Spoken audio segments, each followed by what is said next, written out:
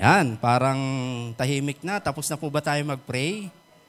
Yan, di ba po, mas masarap po na yung blessing na natanggap natin is nababahagi natin. Amen. Di ba? Lalo na yung iba, lalo na kanina po sa praise and worship, pwede po ba natin palakpakan yung ating praise and worship?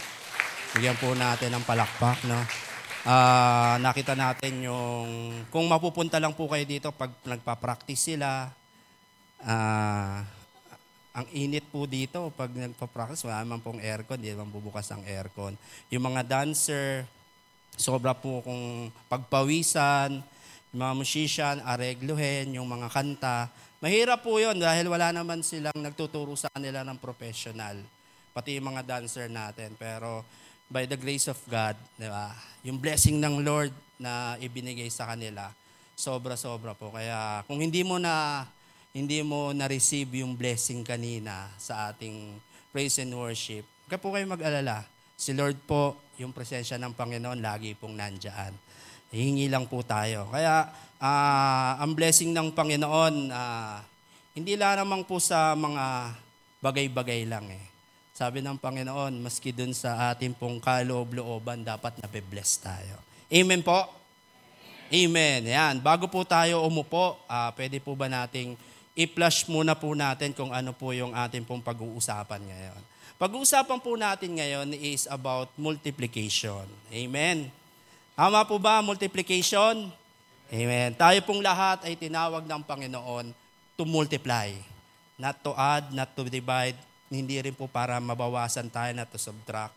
Sabi po dyan, multiplication, mission impossible. Sa iba, napakahirap. Baging yung iba sa atin, siguro yung iba nga po, nahihirapan na rin. Paano kaya mag-multiply? Yan. Yan po ang pag-uusapan natin. Bago yan, basahin muna po natin yung ating pong teksto for this day. Sabi po sa Genesis 9, verse 7. Sabi po dyan, as for you, be fruitful and increase in number. Multiply on the earth and increase upon it. Tayo pong lahat ay manalangin. Hallelujah, Lord. We thank you, Lord, for everything that you have done on us, O Lord. For the blessing, O Lord, for your presence, O Lord, that continues, O Lord, na nagpupuno sa bawat isa po sa amin. Hanggang ngayon, Panginoon, na patuloy niyo po pinupuno ang mga puso at isipan namin ng iyong presensya, Panginoon.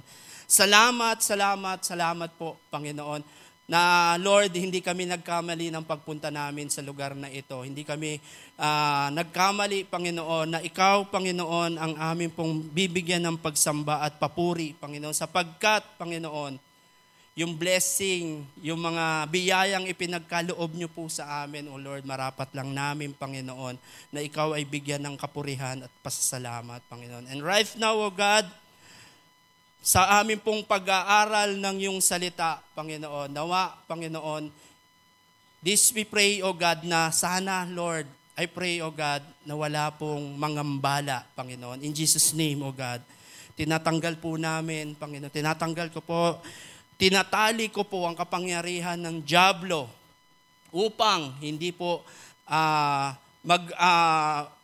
magbigay po sa amin ng kung ano-ano mang kagulumihanan, Panginoon, upang hindi namin maintindihan ng iyong mga salita. Bagkus, Panginoon, I release, O God, your presence to be filled, O God, in this room, sa bawat isa po sa amin, Panginoon. I release your love, O Lord, your understanding and wisdom, Panginoon, na sa amin po, Panginoon, na maintindihan namin ng iyong mga salita, Panginoon, na pag-aaralan namin. And right now, O God, I pray, O God, na kayo po, Panginoon, ang siyang manguna sa amin pong gawaing ito.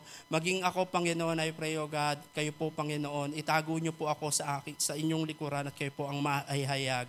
Gamitin niyo lamang po ako, Panginoon, as a vessel of your word upang maihayag ang mga salitang nais niyo po, Panginoon, na masabi right now, O God. This we pray, O God, in Jesus' name. Amen, amen, amen. Yan. Pwede na po tayo makaupo. Yan. Welcome po ulit sa bawat isa po sa atin, dito po sa ating bisita. Meron po tayong bisita ngayon na kabataan. Alam ko po, classmate ba kayo ni Thea? Ayun, classmate ni Teya. Huwag kayong mag-alala, si Teya bababa, nagbibihis lang, pinagpapawisan. Samahan kayo dyan ng mga dancer na kasama niya kanina. Ang sabi po dyan, sa ating pong pag-uusapan, multiplication, mission impossible. Mahirap po ba sa atin na tayo ay mag-multiply? Mahirap po ba sa atin na tayo ay madagdagan? Tayo ay magdagdag. Napakahirap po ba? Marami po kasi sa atin, kadalasan po sa Pilipino, nahihirapan po sa math. Tama po. Bibihira po sa atin na merong gusto ang math. Sino po ang gusto ang subject na math? Amen. O yun, ang gagaling. Ang gagaling. Si Ninong Dindo. Ay, magaling si Ninong Dindo. Alam niyo po ba, dati, kumukwenta yan sa ere lang.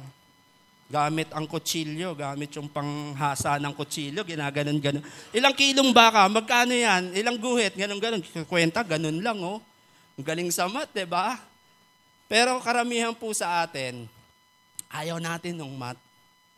Ayaw natin lalo na ng multiplication. Diba ang multiplication, pinapakabisa sa atin na ating mga teacher pag elementary. Ayun, anak ko po, mula grade 1 hanggang ngayon, pinapakabisado ko pa rin sa kanya yung multiplication. Kasi sabi ko sa kanya, magagamit mo yan. Yung multiplication na yan, mula yan hanggang sa pagtanda mo, magagamit mo yung multiplication.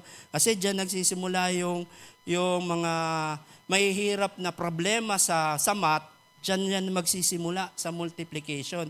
Kasi yung addition, yung subtraction, madali lang naman yan eh. Pero yung multiplication, kailangan mo kabisaduhin. Gayon din po sa atin. Sabi po sa Genesis 9 verse 7. As for you, sino po ba yung sinasabihan po dito? As for you, sabi, ikaw, be fruitful and increase in number. Ibig sabihin po, tayo po ay inuutusan ng ating Panginoon. Amen? Amen po. Sino po ba ang kilala na ang Panginoon? Sinunod na ang Panginoon? Tumanggap sa Panginoon? O, kaya ikaw po, sabi po dyan, as for you, turo mo yung katabi mo. Turo nyo po. Turo nyo po, huwag po kayong mahiya. O, ikaw. O, yung katabi mo na, turo mo rin siya. O, ikaw nga, sabi dyan. Be fruitful. Ano ba yung fruitful? Magdala kayo ng maraming prutas dito. Hindi. Mamunga raw kayo. And increase in number. Inuutusan tayo, di ba? Tayo ay mamunga at dagdagan natin. Yung mga nakakilala sa Panginoon, yung tumanggap sa Panginoon, magdagdag kayo. Sabi, increase in number. Ibig sabihin, hindi lang kaluluwa ang ating idadagdag. Amen?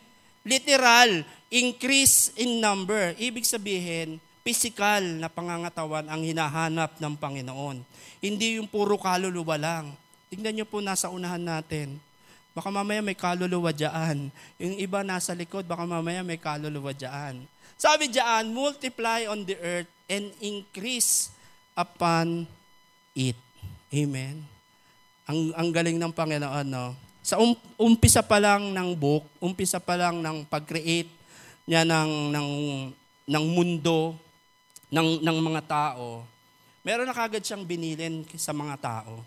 Increase. Magdagdag kayo. Mag-multiply kayo. Para yung mga taong nakakakilala sa Panginoon, nagmamahal sa Kanya, mas dumami pa. Kasi ang gusto ng Panginoon, lahat tayo ay makiniig sa Kanya. Magkaroon ng tamang pagpupuri sa Kanya. Diba? We are created by God para magpuri sa Kanya. Hindi po para mag-TikTok lang. Diba? We are created by God para po bigyan natin siya ng papuri at pasasalamat. Amen? Pero dapat, alam din natin yung principle ng multiplication. Amen? Next slide, ate. Ito po yung principle of multiplication. Wag muna, alisin muna natin yung magkailangan, paglabas ko dito, magpupunta na ako, magpaparami na ako. Pero kung hindi mo alam yung principle ng multiplication. Ano ba yung principle ng multiplication? Yung prinsipyo, bakit ka kailangan magdagdag, magmultiply. Yan, ito po yung pag-uusapan natin. Yung feeding of 5,000. Alam ko naman, alam nyo na to. Tama po ba? Diba, ito po yung istorya na si Jesus Christ, nagpipreach siya mula umaga hanggang hapon, hanggang magdapit hapon, hanggang maggagabi na. Sinusundan siya, nagpipreach siya, sinusundan siya sa isang lugar. Diba? Nagpreach siya, ang haba ng preaching ng Panginoong Hesus. Nakalagay po diyan, ang haba po. Mula umpisa po, mula umaga hanggang matapos na po, magdadapit hapon na. Nagsasalita ang Panginoon.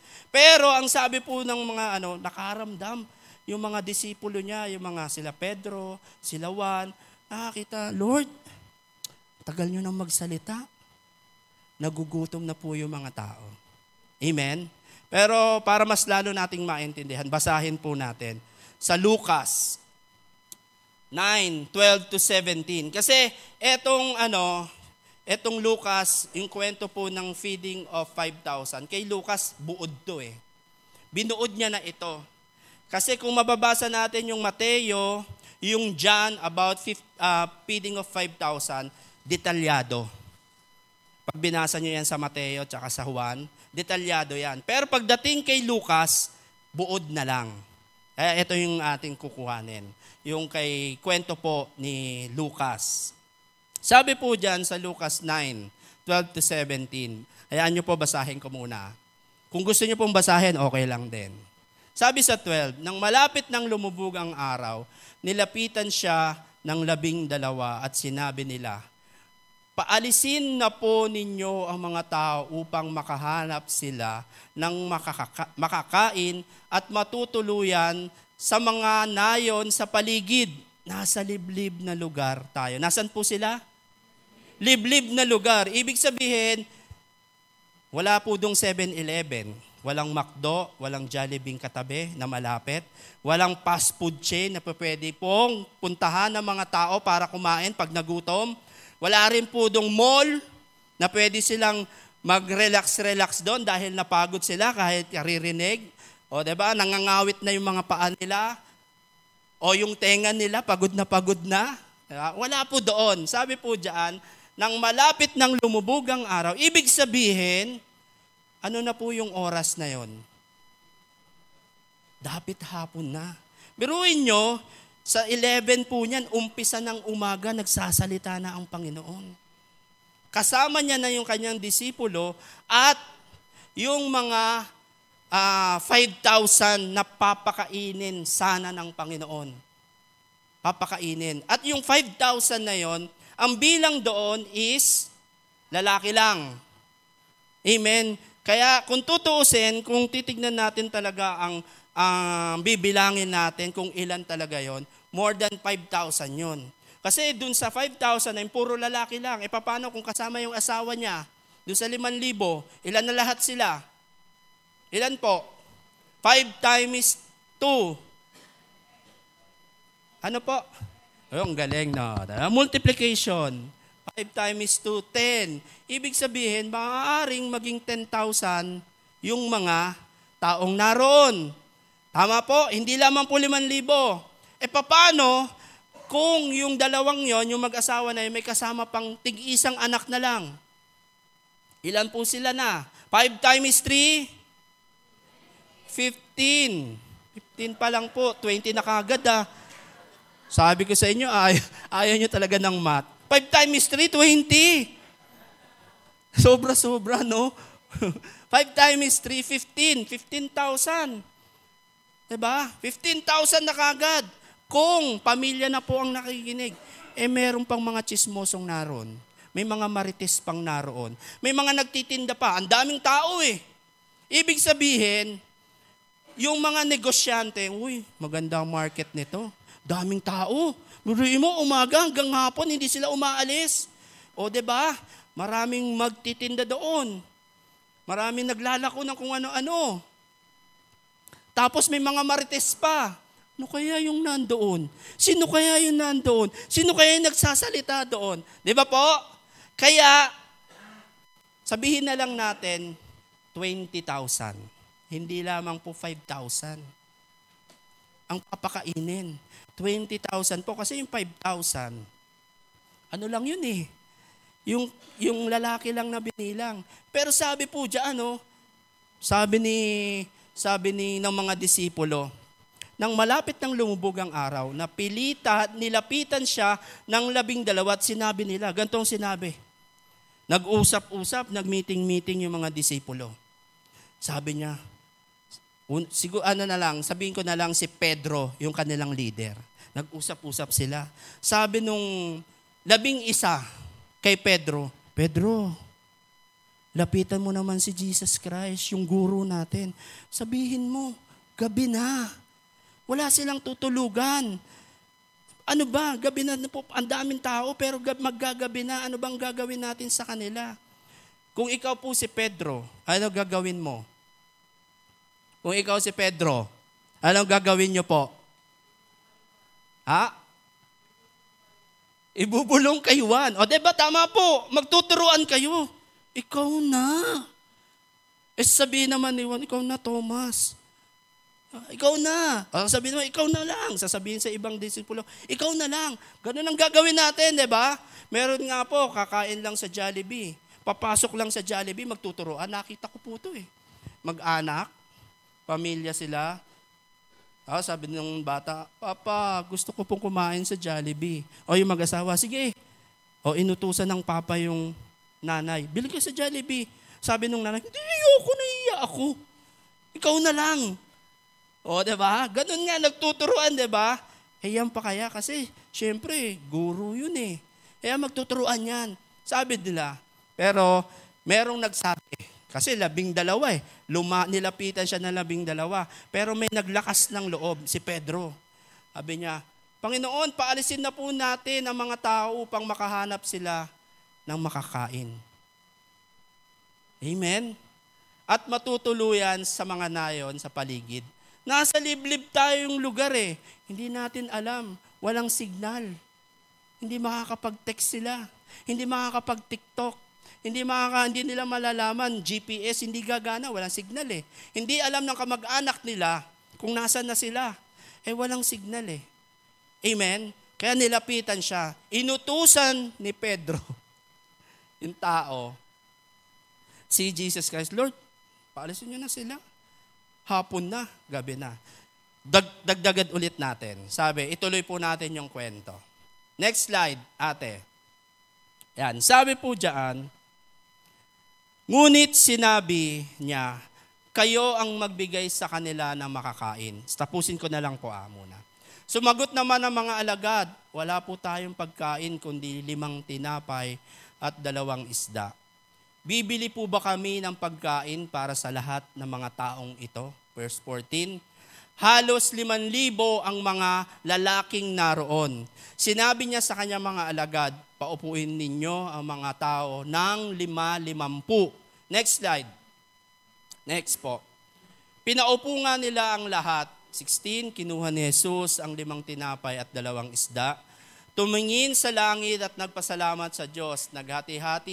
Pinaghati-hati niya ang mga tinapay at isda at binigay sa kanya ng mga alagad upang ipamahagi sa mga tao. Verse 17, silang lahat ay nakakain at nabusog. Nang ipunin ng mga alagad ang lumabis na pagkain, nakapuno pa sila ng 12 kaing. Galing, no? Pero ito po yung sasabihin nating principle. Isa-isahin po natin para mas maintindihan natin yung principle of multiplying, yung principle ng pagpaparami. Sabi po dito, next slide, sa verse 12 po, ayan, verse 12 hanggang 13. Nasabi ko na po sa inyo yung verse 12, diba? Nagtuturuan sila. Tapos, sinabi ng Pedro, Lord, paalisin mo na sila para makakuha sila ng pagkain at saka makakuha sila ng mga tutulugan nila at tutuluyan nila. Pero sabi po dyan sa verse 13, tingnan nyo po yung reply ni Lord. He replied. Sino yon? Sinabing he replied? Si Jesus. You give them something to eat. Tingnan nyo po. Napakahirap sa isang tao na nagsasuggest, ikaw rin ang gagawa ng suggestion mo. Tama po? Nagsuggest yung mga 12 eh. Lord, paalisin niyo na sila. Bigyan niyo sila para makahanap silang tuluyan dahil wala tayong papakain sa kanila. Meron lang tayo dito, 2 isda at 5 tinapay. Yun lang meron tayo. Pero sabi ng Panginoon, He replied, you give something to them. Di ba po? Napakahirap po sa isang taong nagsasuggest tapos ikaw rin pala ang gagawa ng suggestion mo. Di ba? Ito ba naman to? Ito naman to siguro natin. Sabi ko nga paalisin na tapos sasabihin niya, bigyan mo sila ng makakain. Eh wala nga pagkain. Saan kami kukuha? 5,000 po yan. O 20,000 po yan. All in all. Tapos, bibigyan mo pa kami ng problema. Kaya nga pinapaalis na natin eh. Para nga po sila mismo ang humanap na ng pagkain eh. Para sila na mismo, para makakuha sila ng tutuluyan nila eh. Kaya nga pinapaalis. Pero sabi ng Lord, He replied, give them something to eat. Amen. Unang prinsipyo po ng Panginoon. Next slide. Para po sa, next slide ate. Para sa multiplying. Marami pong pagkakataon po tayo. Diba? Nagsasuggest tayo ng mga gusto natin. Unang prinsipyo ng Panginoon. At the end of yourself, God begins. Tama po? Gagawin na natin ang lahat ng gusto nating gawin. Lahat ng pinagpe-pray natin, gusto mo magkaroon ng ganto, gusto mo ganto. Ang dami mong pinagpe-pray. Gagawa ka ng paraan para matupad yung prayer mo. Tama po? O yung kagustuhan mo, kahit hindi, wala na po tayo dun sa aspeto ng prayer. Gusto mo makatapos ng pag-aaral. Gagawin mong lahat, wala ka namang pera. Katulad ng sinabi kanina. Sinabi ni Jesus, He replied, give them something to eat. Eh sabi nga, wala ka namang kakayanan eh. Ikaw gagawa ka ng lahat ng gusto mong mangyari para lang matupad yung nais ng puso mo, nais mo sa sarili mo. Tama po? Gagawin mo lahat yan. Kung magtatrabaho ka ng 24 oras para magkaroon ka ng pera, gagawin mo yan. Tama po? Kung kailangan mong para lang makatapos sa pag-aaral, kailangan mong magtrabaho, gagawin mo yan. Para may pantustos sa pag-aaral mo, gagawin mo yan. Sa mga magulang, para magkaroon po ng magandang kinabukasan ng kanilang mga anak, ano gagawin? Magtatrabaho, aayusin, yung pamilya nila, i-intact nila, gagawin nila lahat for themselves. Para sa iniisip nila, para sa kanilang mga anak. Amen po? Tama po ba? Na pagdating sa mga magulang, pagdating sa mga anak, gagawin nyo lahat.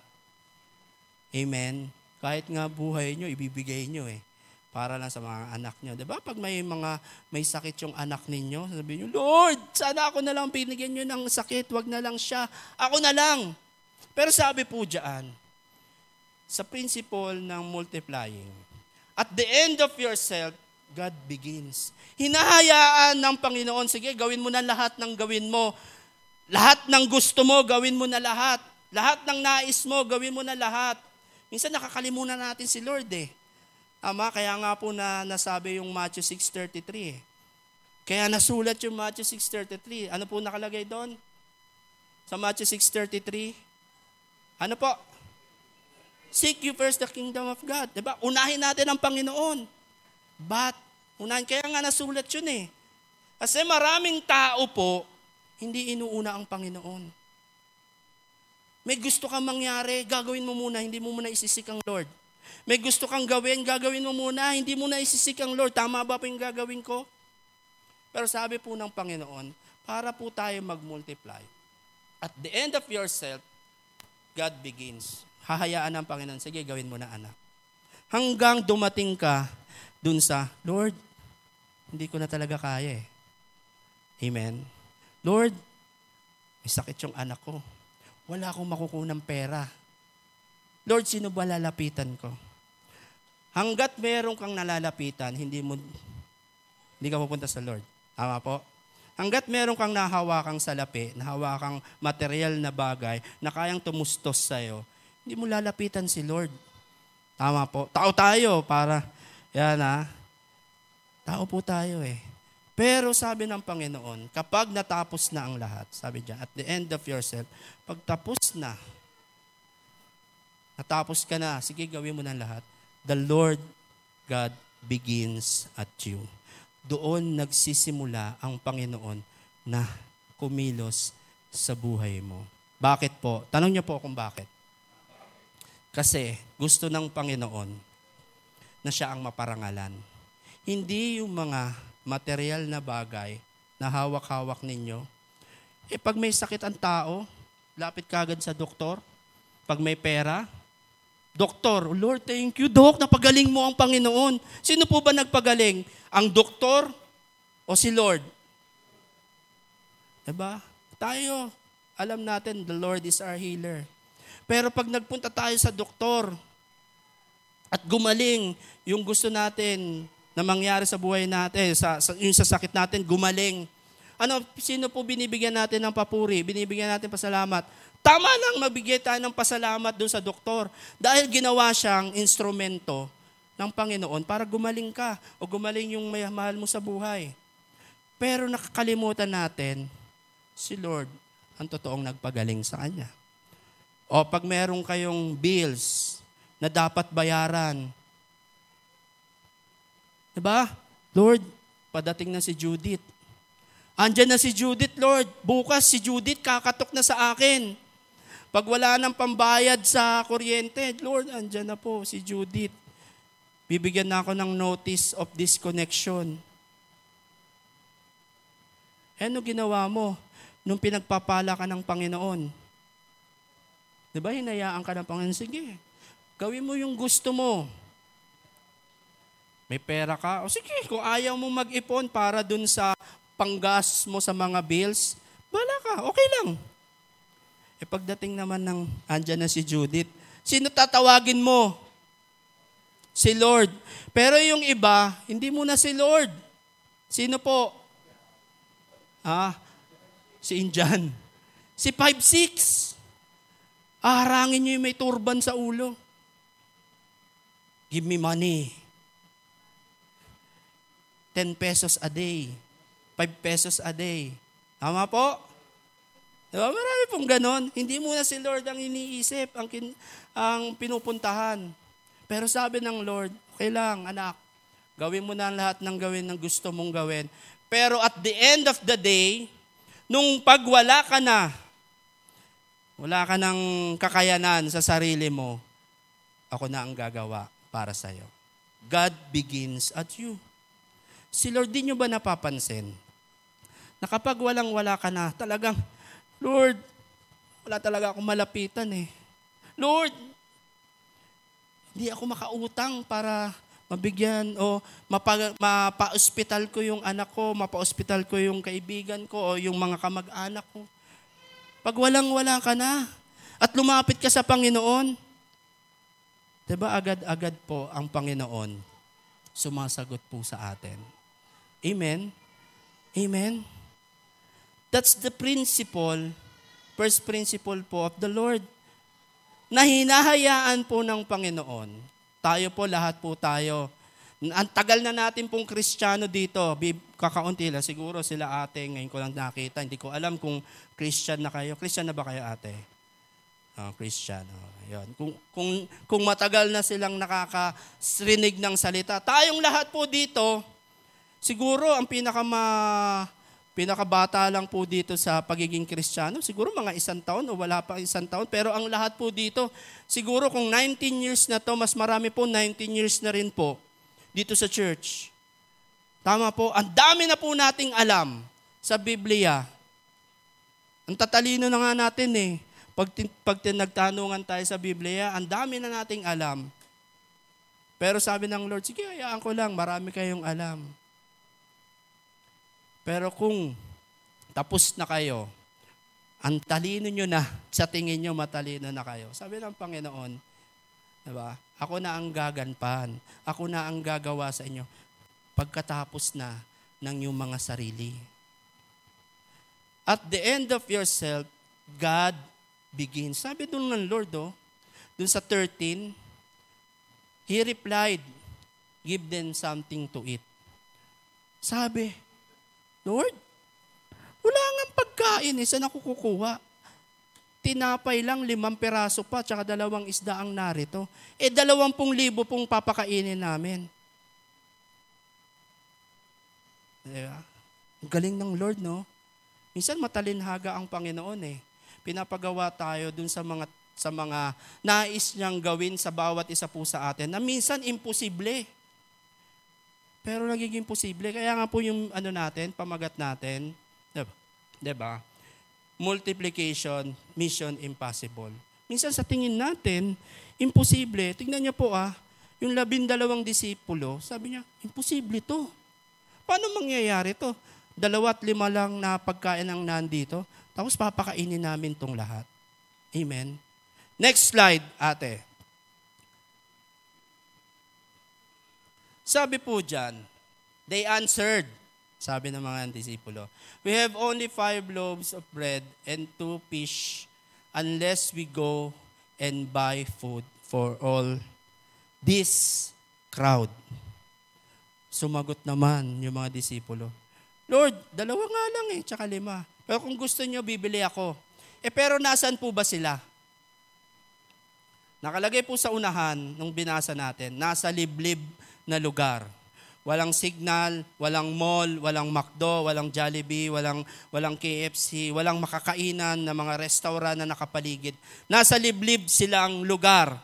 Imposible sa mga disipulo na sila, kung bibili sila ng pagkain, makakabalik sila kagad within an hour. Imposible yon dahil wala pa namang kotse, kahit nga bike, wala pa noon Tama po? Wala pang mode of transportation. Ang mode of transportation lang po nila is kamelyo, asno, yung mga maliliit na kabayo, yung mga ganun po. Tapos camel, tapos by feet. Tapos ang lalayo pa po ng bawat lugar. Hindi imposible po sa mga disipulo na makabalik kagad sila within an hour. Tapos pabibili ka, 20,000. Tignan nyo po, dun sa mga nagluluto, nagre-restaurant, nagbibigay po, nag-catering po. Yung 20,000 people, napakahirap pong isipan, paano mo sila mapapakain. Amen? Yung 100 piraso nga lang po dito sa church, pag meron tayong mga activities, tapos may mga guest tayo, tapos aabot ng 100 piraso. Alam nyo po, kung ang meeting namin, umaabot ng hanggang 12:00 ng gabi, para alamin lang namin ano ipapakain. Tingnan nyo, pagkain pa lang yun. Magbi-meeting kami 7:00, aabot kami ng 12:00 ng gabi. Ano pinagmimitingan namin? Ano ba ipapakain natin? Yung pa isa, ano ipapakain? Anong menu?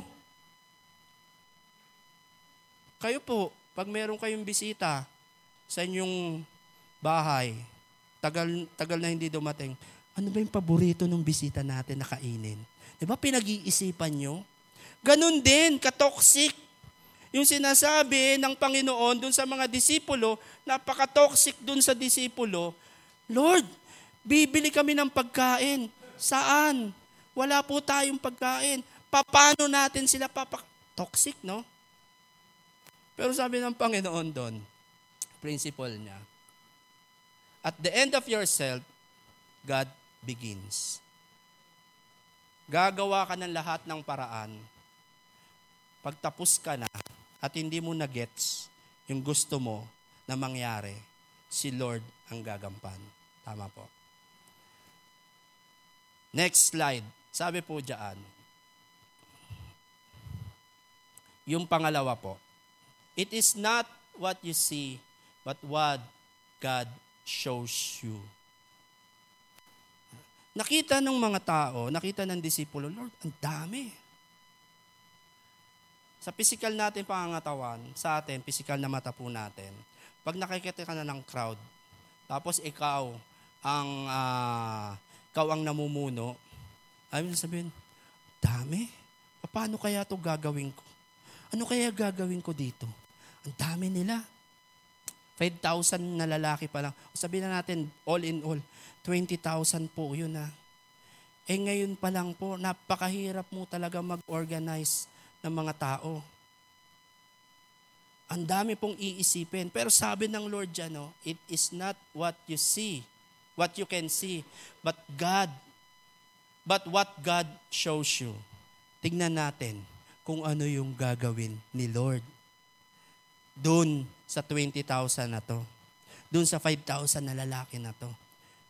Hindi doon sa pananaw natin, kundi doon sa pananaw ng Panginoon. Kung paano tayo mag-multiply.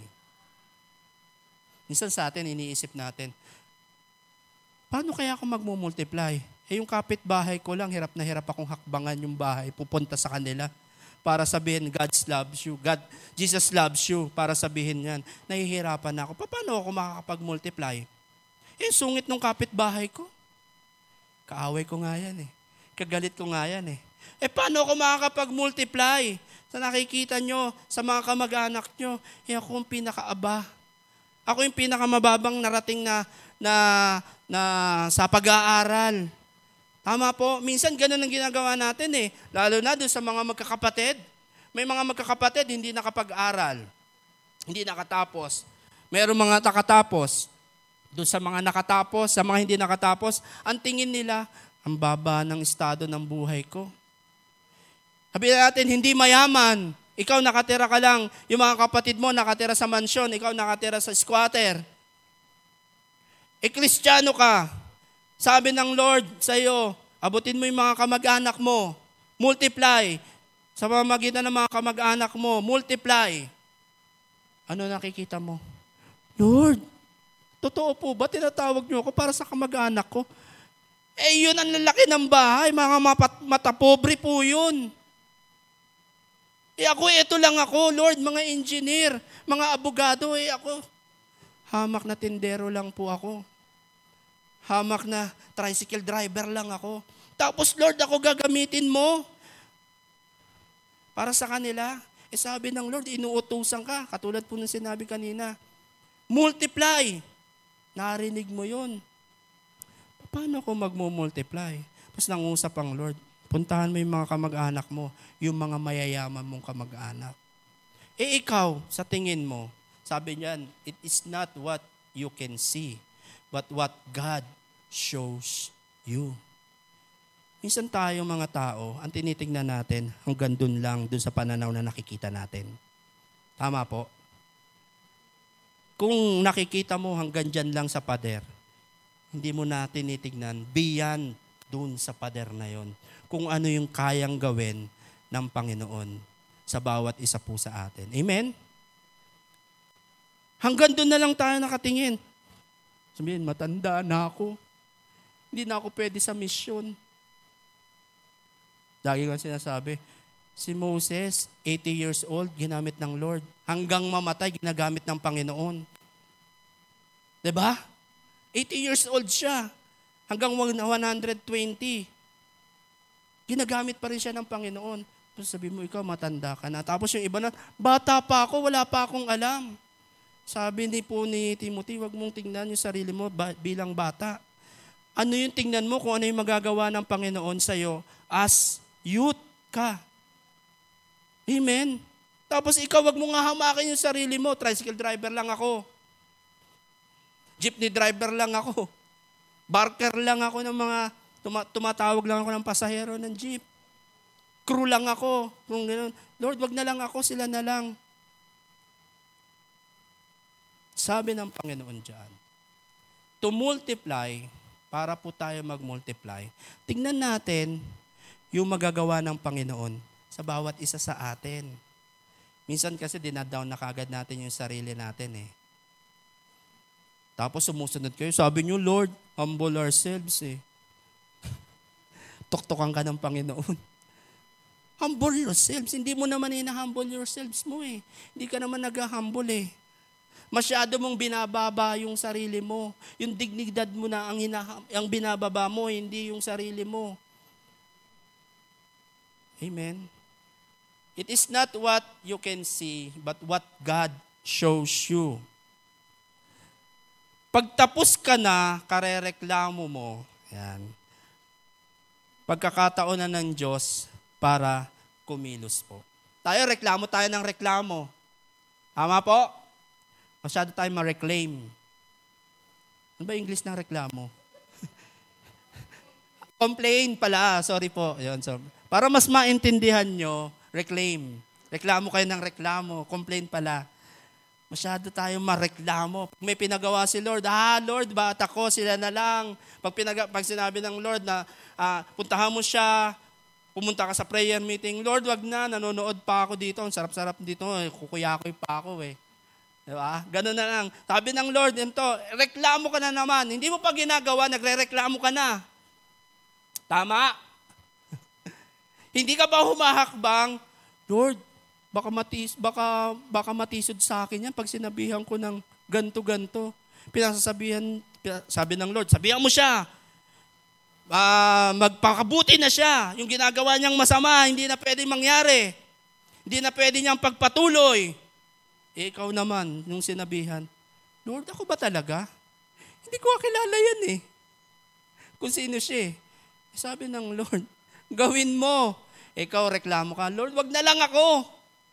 Sila na lang, mga elder, mga diakono, yung mga leader, mga workers, sila na lang, Lord. Ako member lang ako po dito eh. Taga-upo nga lang ako, tapos taga-palakpak pag praise and worship. Tapos ang kanta ko pa, lip sync pa. Tapos ako pa uutusan nyo. Hindi nga ako makapagtaas ng kamay habang nag-worship eh. Amen? Tapos ako uutusan mo. Sabi ng Panginoon, it's not what you can see, but what God shows you. Amen? Nakakita na po ba kayo ng batang nagwawala? Yung nagtatantrums. Diba? Pag yung bata pumunta galing sa simbahan, madalas ganito eh. Diyan po sa bayan, sa San Bartolome, siyempre, the tricycle driver, madalas ko, nakikita ko po yan. Pag linggo, nung nagbabiyahe pa ako, pag linggo po, galing po sa simbahan yung mga yan. Tapos dadaan sa Jollibee. Pauwi na, dadaan sa Jollibee. Walang yung mga batang kasama, pag nakita si Jollibee, parang nagaganon si yung mga bata hinihikayat ni Jollibee. Come. Mga ganun yan. Pag nakita ng mga bata, tingnan nyo po yung mga bata, mas kilala si Jollibee kaysa kay Jesus. Kasi yung ibang mga diba? Yung mga magulang, mas unang pinapakilala si Jesus eh. Si Jollibee kaysa kay Jesus eh. Yun ang ginagawa nilang taga-tahimik eh. Sige, para matahimik ka na, pumunta ka sa Jollibee. Kumain ka na doon. Kain na tayo. Nakakita na kayo ng tatantrums na bata. Tapos, hanggat hindi po nila hindi sila nasusunod. Tapos habang pinipigilan mo siya, lalong, gaganon-ganon sila, di ba? Mas lalo silang magwawala. Umiiyak. Diba? Mas lalo sila mag-iiyak niyan. Anong gagawin ng bata? Ang gagawin ng mga magulang. Sige, para matapos ka na iiyak, Jollibee na tayo. Diba? Ganun naman ang mangyayari. Ganun din naman po sa atin eh. Kahit magreklamo ka ng magreklamo kay Lord, sa bandang huli, yung gusto ni Lord, ang gugustuhin mo ba ring sundin? Tama po? Dahil ikaw Kristiyano ka na, alam mo na yung gusto ng Panginoon na mangyari sa buhay natin, mabuti. Hindi ka uutusan ng Panginoon kung iiwan ka niya. Tama po? Hindi ka sasabihan ng Panginoon, punta ka doon, mag-preach ka, magsabi ka ng mga promises ko sa kanila. Hindi ka naman uutusan ng Panginoon para pumunta doon sa isang lugar na yon para lang iwan ka niya. Tama? Sabi niya, but what God shows you. Amen? Minsan nga, mayroon pa nga mga pagkakataon, nakakita na po kayo ng mga sa libing, yung nililibing na yung mahal niya sa buhay. Tapos sasabihin na, yung mga, iyak, sama mo na ako. Sama mo na ako. May mga ganun eh. Ba? Sama mo na ako, hindi ko kayang mabuhay. Hindi ko kayang mabuhay nang wala ka. Tulak nyo, papunta sa libingan, magagalit sa'yo. Tulak nyo. Ba't mo ko tinulak? Sabi mo, gusto mo nang sumama. O tapos ngayon, reklamo sila ng reklamo, hindi raw siya mabubuhay nang wala siya. Nung sige, sumama ka na sa kanya, ayaw naman niya. Ano ba talaga, kuya, ate, ang gusto mo? Sabi ng Lord, it is not what you see, you can see, but what God shows you. Tingnan mo yung gagawin ng Panginoon sa buhay mo. Hindi katulad nung nangyari po sa mga disipulo.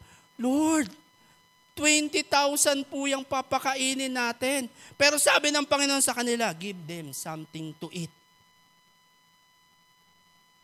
Pero wala rin naman nagawa yung mga disipulo. Dahil masunurin sila, ano ginawa nila? Sumunod pa rin. Diba? Sa bandang huli, ganun din ang gagawin natin eh. Susunod at susunod tayo sa Panginoon. Lalo na't ikaw, meron ka ng pagkakilala sa Panginoon. Kahit lumayo ka ng lumayo sa Panginoon, gagamitin o magbibigay o pahihintulutan ng Panginoon yung mga nangyayari sa buhay mo, mga circumstances sa buhay mo, problema. Kung ano-anong klaseng problema, papahintulutan na mangyari sa iyo yan. Bakit? Kasi ang tingin mo, kung ano lang yung pananaw mo.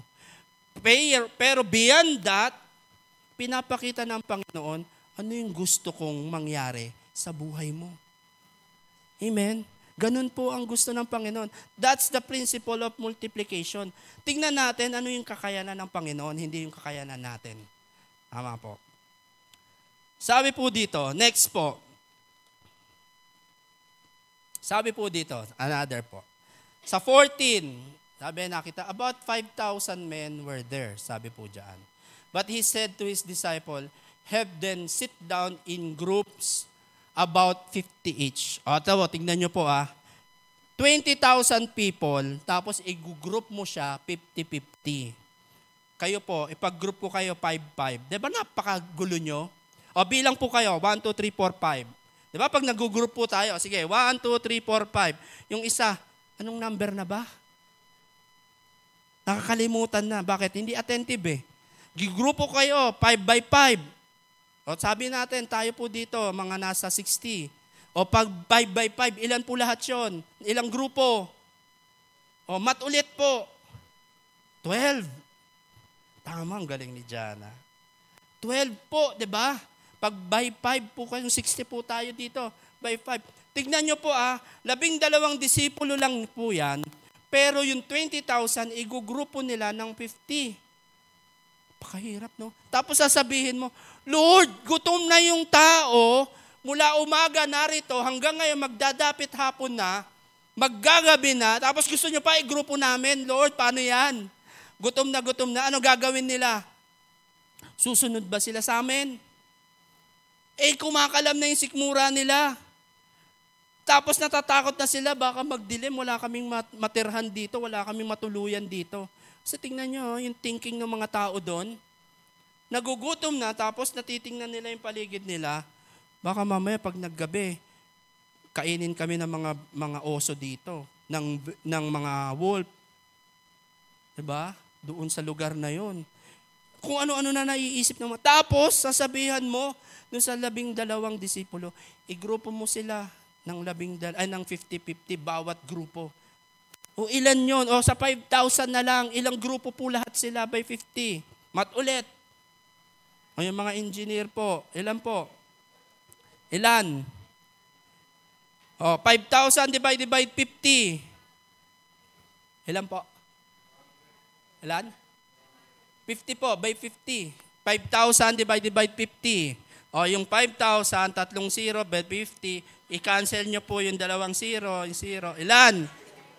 100 times 50 equals 5,000. O 100 groups.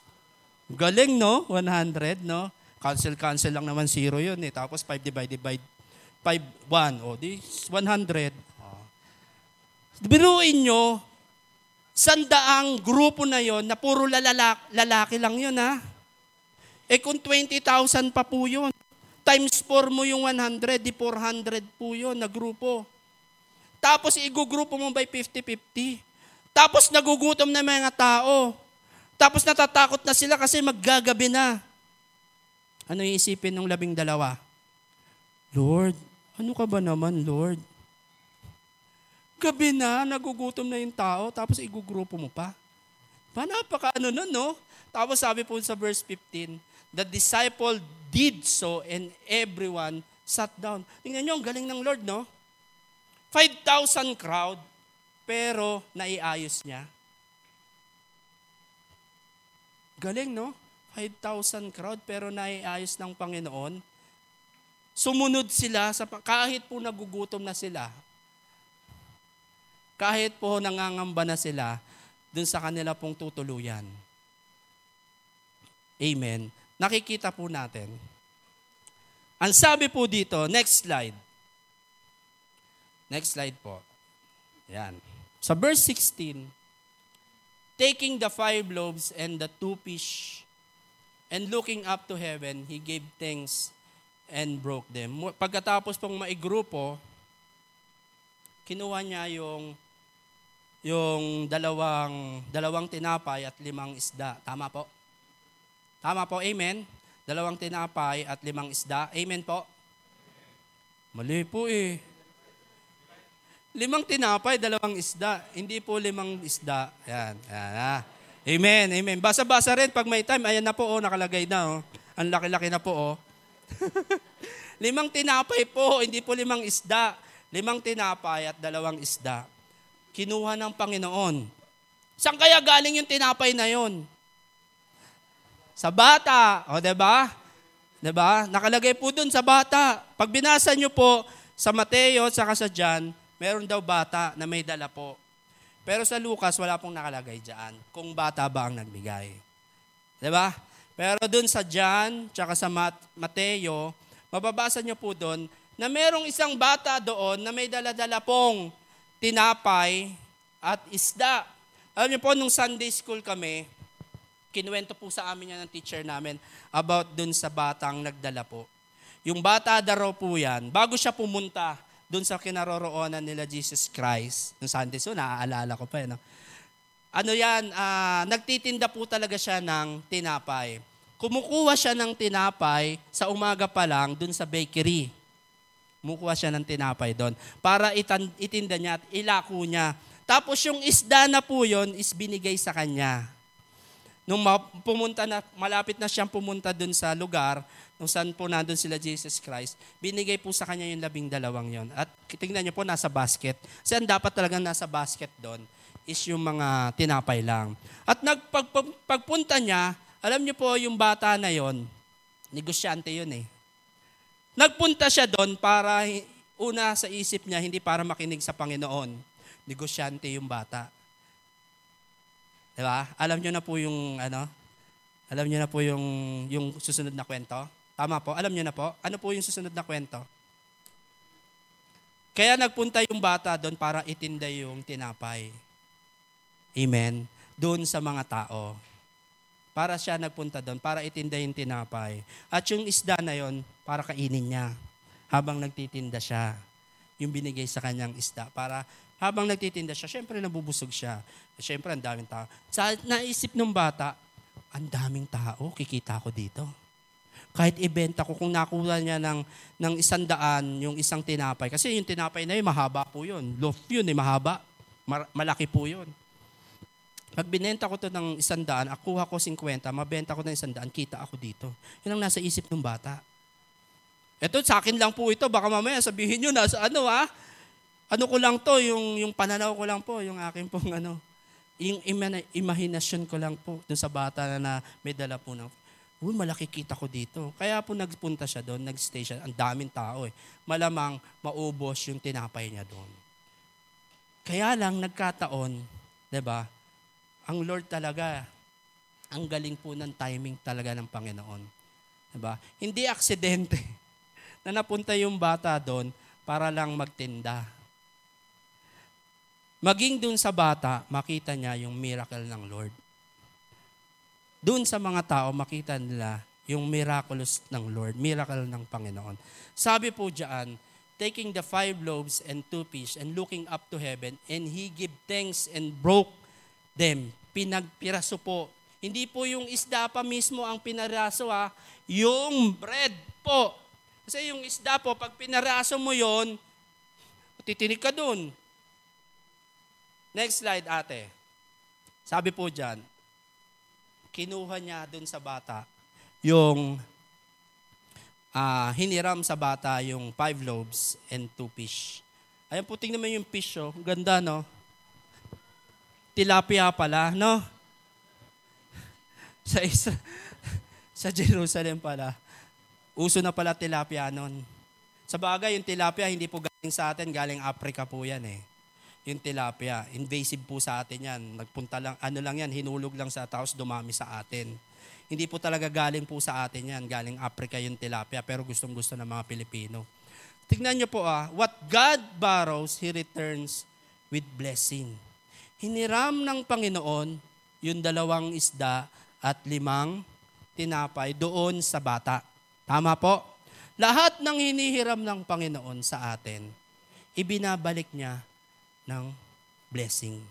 With blessing. Sabi ng Panginoon, anak, hiramin ko muna yung oras mo. Punta ka muna sa church. I-bless mo naman ako. Marami po sa atin, maging ang Lord nangungusap sa atin. Ang daming hinihiram sa atin ng Panginoon, hinihingi sa atin ng Panginoon. Kaya lang yung iba, nag-hesitate. Lord, 4:00 service. Masarap pumunta sa mall ngayon, ang daming sale. Masarap pong manood ng sine. Ang init, Lord, gusto ko sa mall, magpalamig muna. 4:00, Lord, ano na yan eh. Ayun na yung maganda, masarap mamasyal eh. Pero tayo, tama? Blessed tayo dahil even na alam natin na yung oras natin sa pagsamba medyo peligro, lalo na pag Sunday, lalo na sa mga pamilya, oras ng oras ng lakaran to pasyalan to pag linggo, pasyal dito, lalo na pag may birthday ka, lalo na pag may okasyon. Tingnan nyo yung iba, pag may okasyon, nawawala sa pamilya nila, tinutuon pa pag linggo. Tama? O pag birthday, birthday ko naman maintindihan ng Lord yan, kaya wala ako. Birthday naman ng tatay ko, maintindihan naman yan, kaya wala ako. Sabi ng Lord dyan, what God borrows, He returns with a blessing. Tama po ba? Tingnan niyo po si Isaac. Bago niya i-bless si Abraham, ano ginawa niya kay Isaac? Tinesting niya si Abraham para ano? Ano pangako ng Panginoon kay Abraham? I will bless you with many, children, diba? Yung hindi mo mabibilang, sindami ng buhangin sa dagat at sindami ng bituin sa langit. Pero bago ka i-bless ng Lord, hihiramin niya muna yung nasayo. Ano hiniram ng Panginoon? Tinesting niya si Abraham. Hiniram niya si Isaac. Tama po? Alam natin yung kwento ni Isaac. Bago i-bless, bago magkaroon ng napakaraming angkan si Abraham, napakaraming anak si Abraham, tinesting muna ng Panginoon si Abraham. Mahal mo ba ako? Sabi ng Diyos kay Abraham, Abraham, biruin nyo, natutulog si Abraham nun Tapos si Isaac, alam naman natin na pinakahihintay ni Abraham si Isaac. Tama po? Na anak niya. Hinihintay talaga ni Abraham yun. Tapos natutulog siya, ginising siya sa panaginip. Abraham. Tapos siyempre, kilala niya yung boses niya. Lord, kayo po ba yan? Ako ito, Abraham. Bukas ng umaga, ialay mo sa akin ang iyong anak. Siya ang ihandog mo sa akin. Ikaw ba naman? Sabi mo, Lord, ibibless mo ko sa pamamagitan ng aking anak. Ito yung lahi ko, tapos papatayin pala natin. Magdadalawang isip tuloy magdadalawang isip ka talaga. Sabi ng Panginoon, inahanda ko na, ihanda mo na lahat ng gagamitin mo. Tapos iaalay mo sa akin. Pero tingnan niyo po, Anong ginawa ng Panginoon? Anong ginawa ni Abraham sa Lord? Doon sa testing ng Panginoon. Sinunod ba? Hindi. Sinunod, di ba po? Kahit labag sa puso niya, kahit labag sa isip niya, dahil ang Panginoon ang nagsasalita sa kanya, sinunod niya ang Panginoon. Dahil ganun po na lang ang faith ni Abraham sa ating Panginoon. Sinunod niya, pero pagdating doon sa iaalay niya na, sasaksakan niya na si Isaac, biglang, nasa mga pelikula, biglang nagliwanag, sasaksakan niya, nasilaw siya. Tapos sabihin niya, Abraham, huwag mo ituloy. O, diba? Nakita ko na ang puso mo. Diba? Hindi niya sinunod. Sinunod niya, pero tinesting siya. Nakita ko na ang puso. At anong nangyari? Diba ang pangako ng Panginoon sa kanya, i-bless kita with many children. Ano nangyari? Totoo ba? Nangyari ba kay Abraham? Amen! Bakit? Sumunod siya sa Panginoon. Sabi diyan, what God borrows, He returns with a blessing. Binless siya ng Panginoon. Hiniram niya sandali, pero pagbalik niya sa iyo, i-bless ka niya. Sobra-sobra pa. Siksik nga liglig at umaapaw. Tulad nito, marami hinihiram sa atin ng Panginoon. Ang oras natin hinihiram ng Panginoon. Marami sa atin ayaw nilang ipahiram sa Panginoon yung oras. Meron din yung relationship natin sa isa't isa. Diba? Sabi ng Panginoon, 5 taon na kayo magkarelasyon. Bigay mo na sa akin yung karelasyon mo, yung boyfriend mo na hindi Christian. Hiniram ng Lord. Ikaw naman, Lord, mahal ko to Siya ang buhay ko. Iyak-iyak ka pa. Diba? Hindi ako makukumpleto pag wala siya. Meron mga ganun no? Mga arte ng mga, arte hindi. Yung mga dialogue ng mga binata at mga dalaga. Hindi ako kumpleto pag wala ka. Lalo na pag nag-aaway ang mga mag-boyfriend, mag-girlfriend na yan, no? Hindi ako kumpleto, hindi ako makatulog pag wala ka. Hindi ko naririnig ang boses mo. Hiniram ng Lord. Yung boyfriend mo, yung girlfriend mong hindi Christian. Akin na muna. Ayaw mo. Ano nangyari? Gagalo-loko yung relasyon mo. Diba? Marami pong mga ganun Nag-asawa ng hindi Christian, hindi sila parehas ng pananampalataya. Yung iba, nawala na sa church. Yung iba naman, nagpapatuloy, kaya lang miserable yung buhay nila. Pero sabi ng Lord, what God's borrow, He returns with a blessing.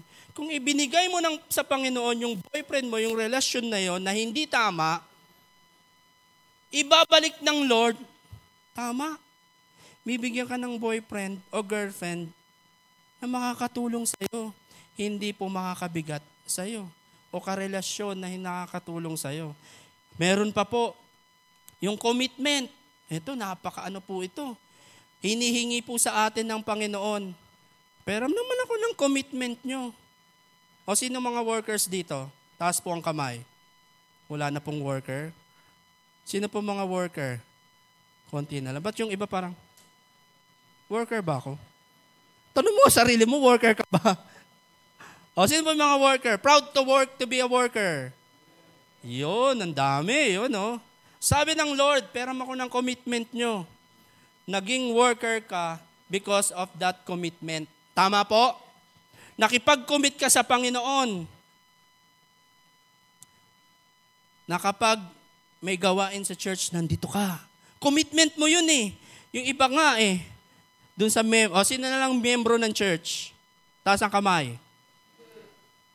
O yung iba hindi miyembro? RUP, marami pa pong hindi miyembro ng church. Sino po miyembro ng church? Amen! Yan, ang dami natin noon. Halos lahat tayo miyembro ng church. Tama po. Bago kayo maging miyembro, ano ginawa niyo po? May pinirmahan kayo. May pinabasa sa'yo pinaliwanag sa inyo yung mga doktrina natin. pinaliwanag sa inyo yung mga gawain natin ng church. Nakalagay doon, ikaw ba ay pumapayag na umattend pag prayer meeting? Chinikan mo, yes! Kapag may gawain ba sa church, ikaw ba ay dadalo? Ano ba tawag doon? Yung makikiisa. Chinikan mo, yes! Check yun, no? Ikaw ba kapag kalalakihan ka, attend ka sa lalaki, kalalakihan, check! Kapag ba kabataan ka, attend ka sa kabataan, check! Kababaihan, attend ka sa kababaihan, check! Tignan nyo po, commitment nyo yun sa Lord. Tapos nun, pinirmahan nyo. Tapos nanumpa pa tayo nun. Tama po? Nanumpa tayo nun. Nandito si Pastor Alvin, pinanumpa. Tapos yung iba, yung mga, nung latter na, si Ate Minyang, bago ibigay sa inyo yung manunumpa kayo eh. Tama po, aatindan ko po sila. Opo. Yes, tayo ng yes.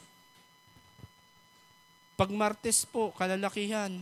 Asan po yung ibang kalalakihan nag-check ng membership? Yung kababaihan na iba na nag-check ng membership, attend ako ng kababaihan, asan na po kayo? Hinahanap po kayo. Nag-commit kayo sa Lord. Yung kabataan, asan kayo pag Sabado?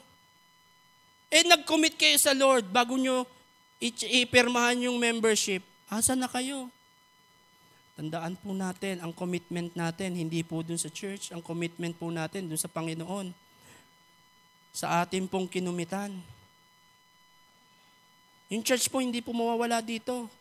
Pero yung inisip nyo ba na nag-commit tayo bago natin pirmahan yung membership form natin, nag-commit tayo.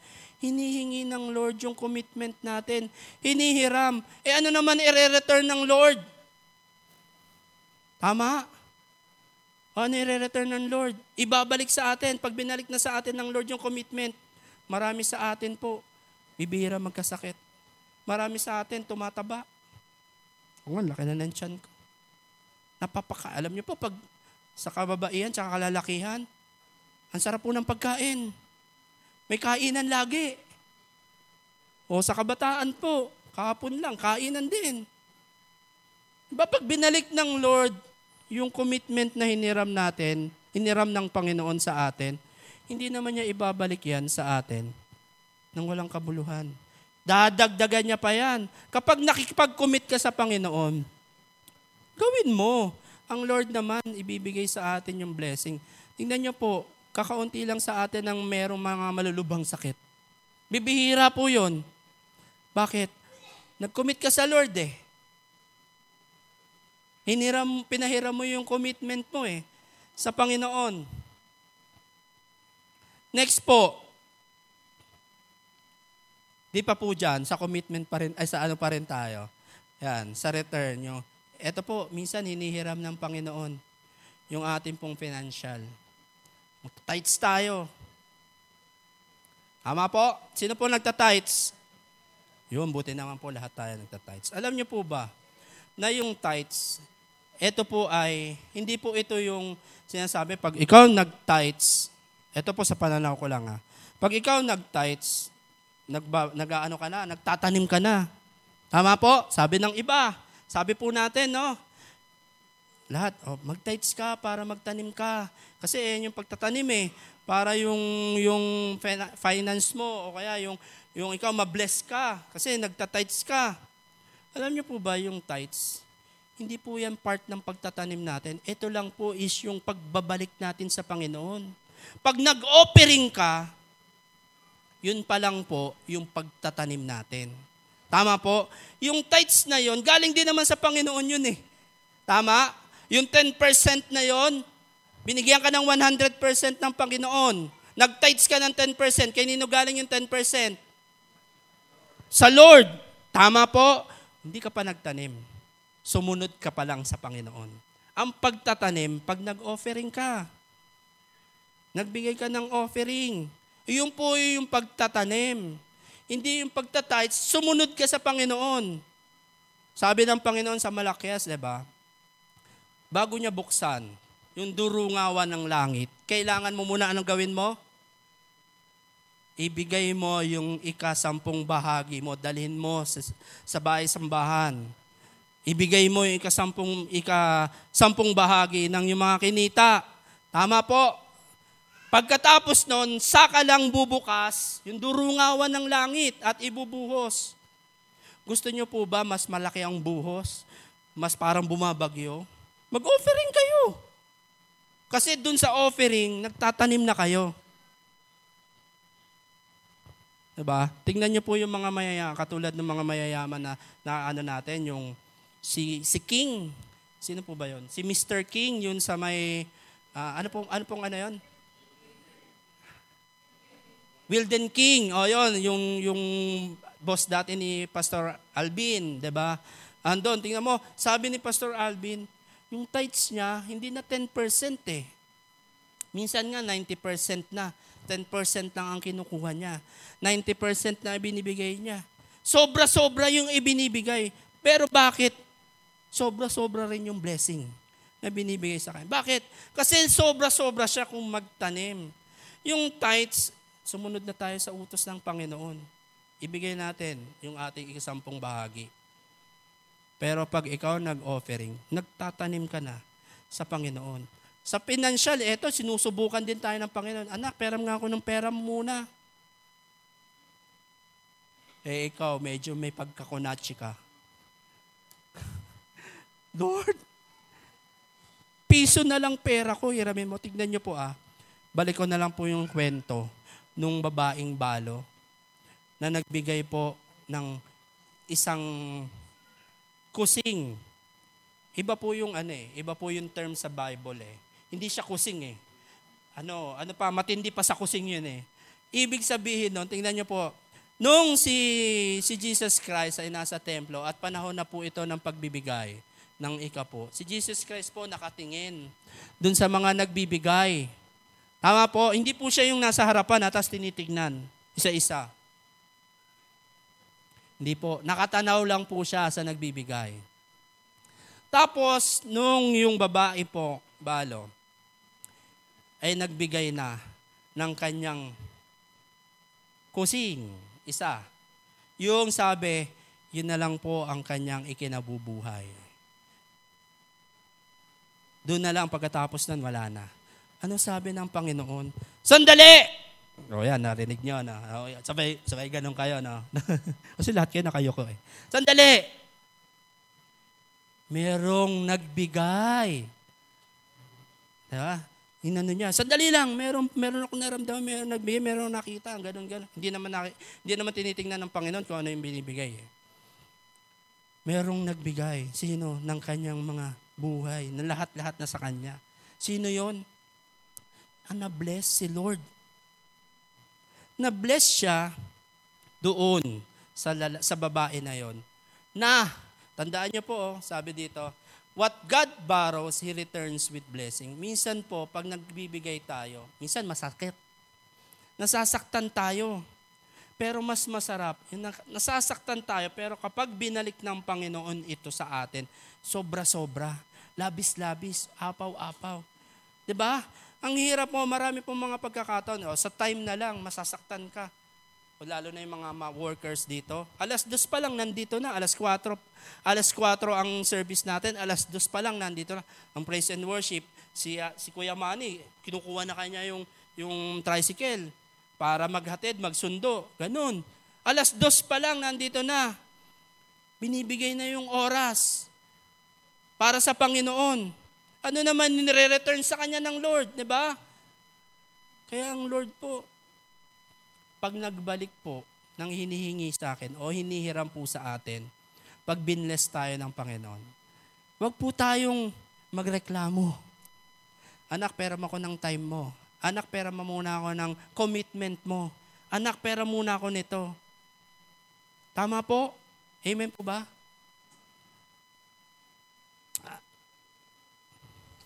Madalas si Lord hinihingi niya muna bago niya i-bless. Tama po. Nanghihingi muna siya bago niya tayo i-bless. Tinetesting niya muna tayo kung ibibigay ba natin. Ang problema, hindi niya ma-bless kasi ayaw mong ibigay. Tama po? Gusto tayong i-bless ng Panginoon. Kaya lang, ayaw mong pakawalan. Gustong-gusto ng Panginoon na ang blessing mag-umapaw po sa atin. Kaya lang, ayaw mong pakawalan. Hinihingi niya muna sa atin, tapos ibabalik niya sa atin in return with a blessing. Kaya lang sa atin, ayaw natin pong pakawalan. Amen. Next slide po.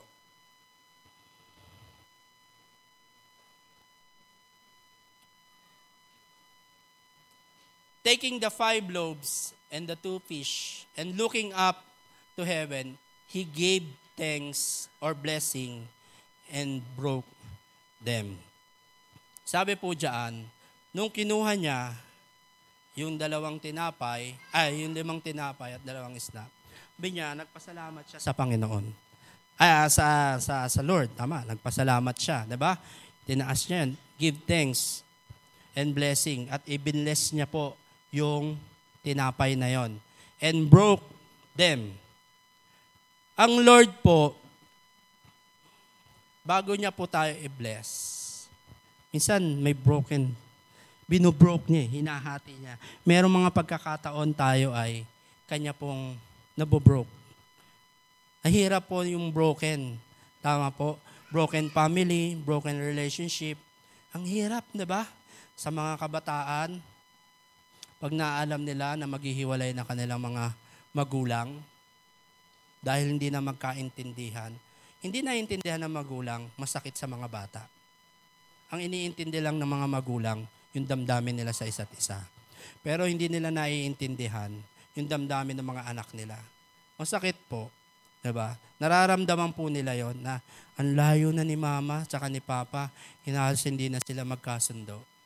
Tapos ikaw, pipilit mo, hindi na kami magkaintindihan ng papa mo.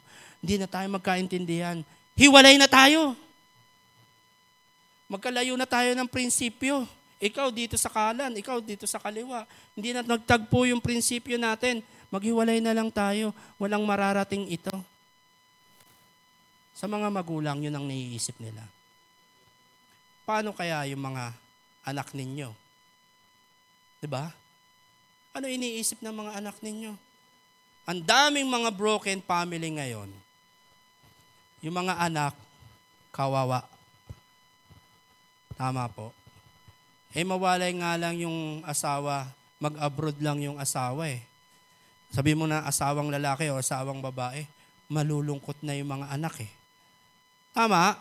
Pagdating nung anak, nakita nyo po sa mga documentaries o sa Jessica Soho na lang. Mahilig ako manood ng Jessica Soho eh. Yung magulang nagtrabaho sa abroad, Saudi, nagpakaalipin doon, naging yaya ng ibang anak nila, ng ibang mga bata doon, samantala yung anak nila hindi nila malagan. Bakit? Ano sabi nila? Para sa kinabukasan ng aking mga anak. Ginagawa ko to, anak, para sa kinabukasan. Naintindihan ba ng mga anak nyo? Hindi. Umalis kayo.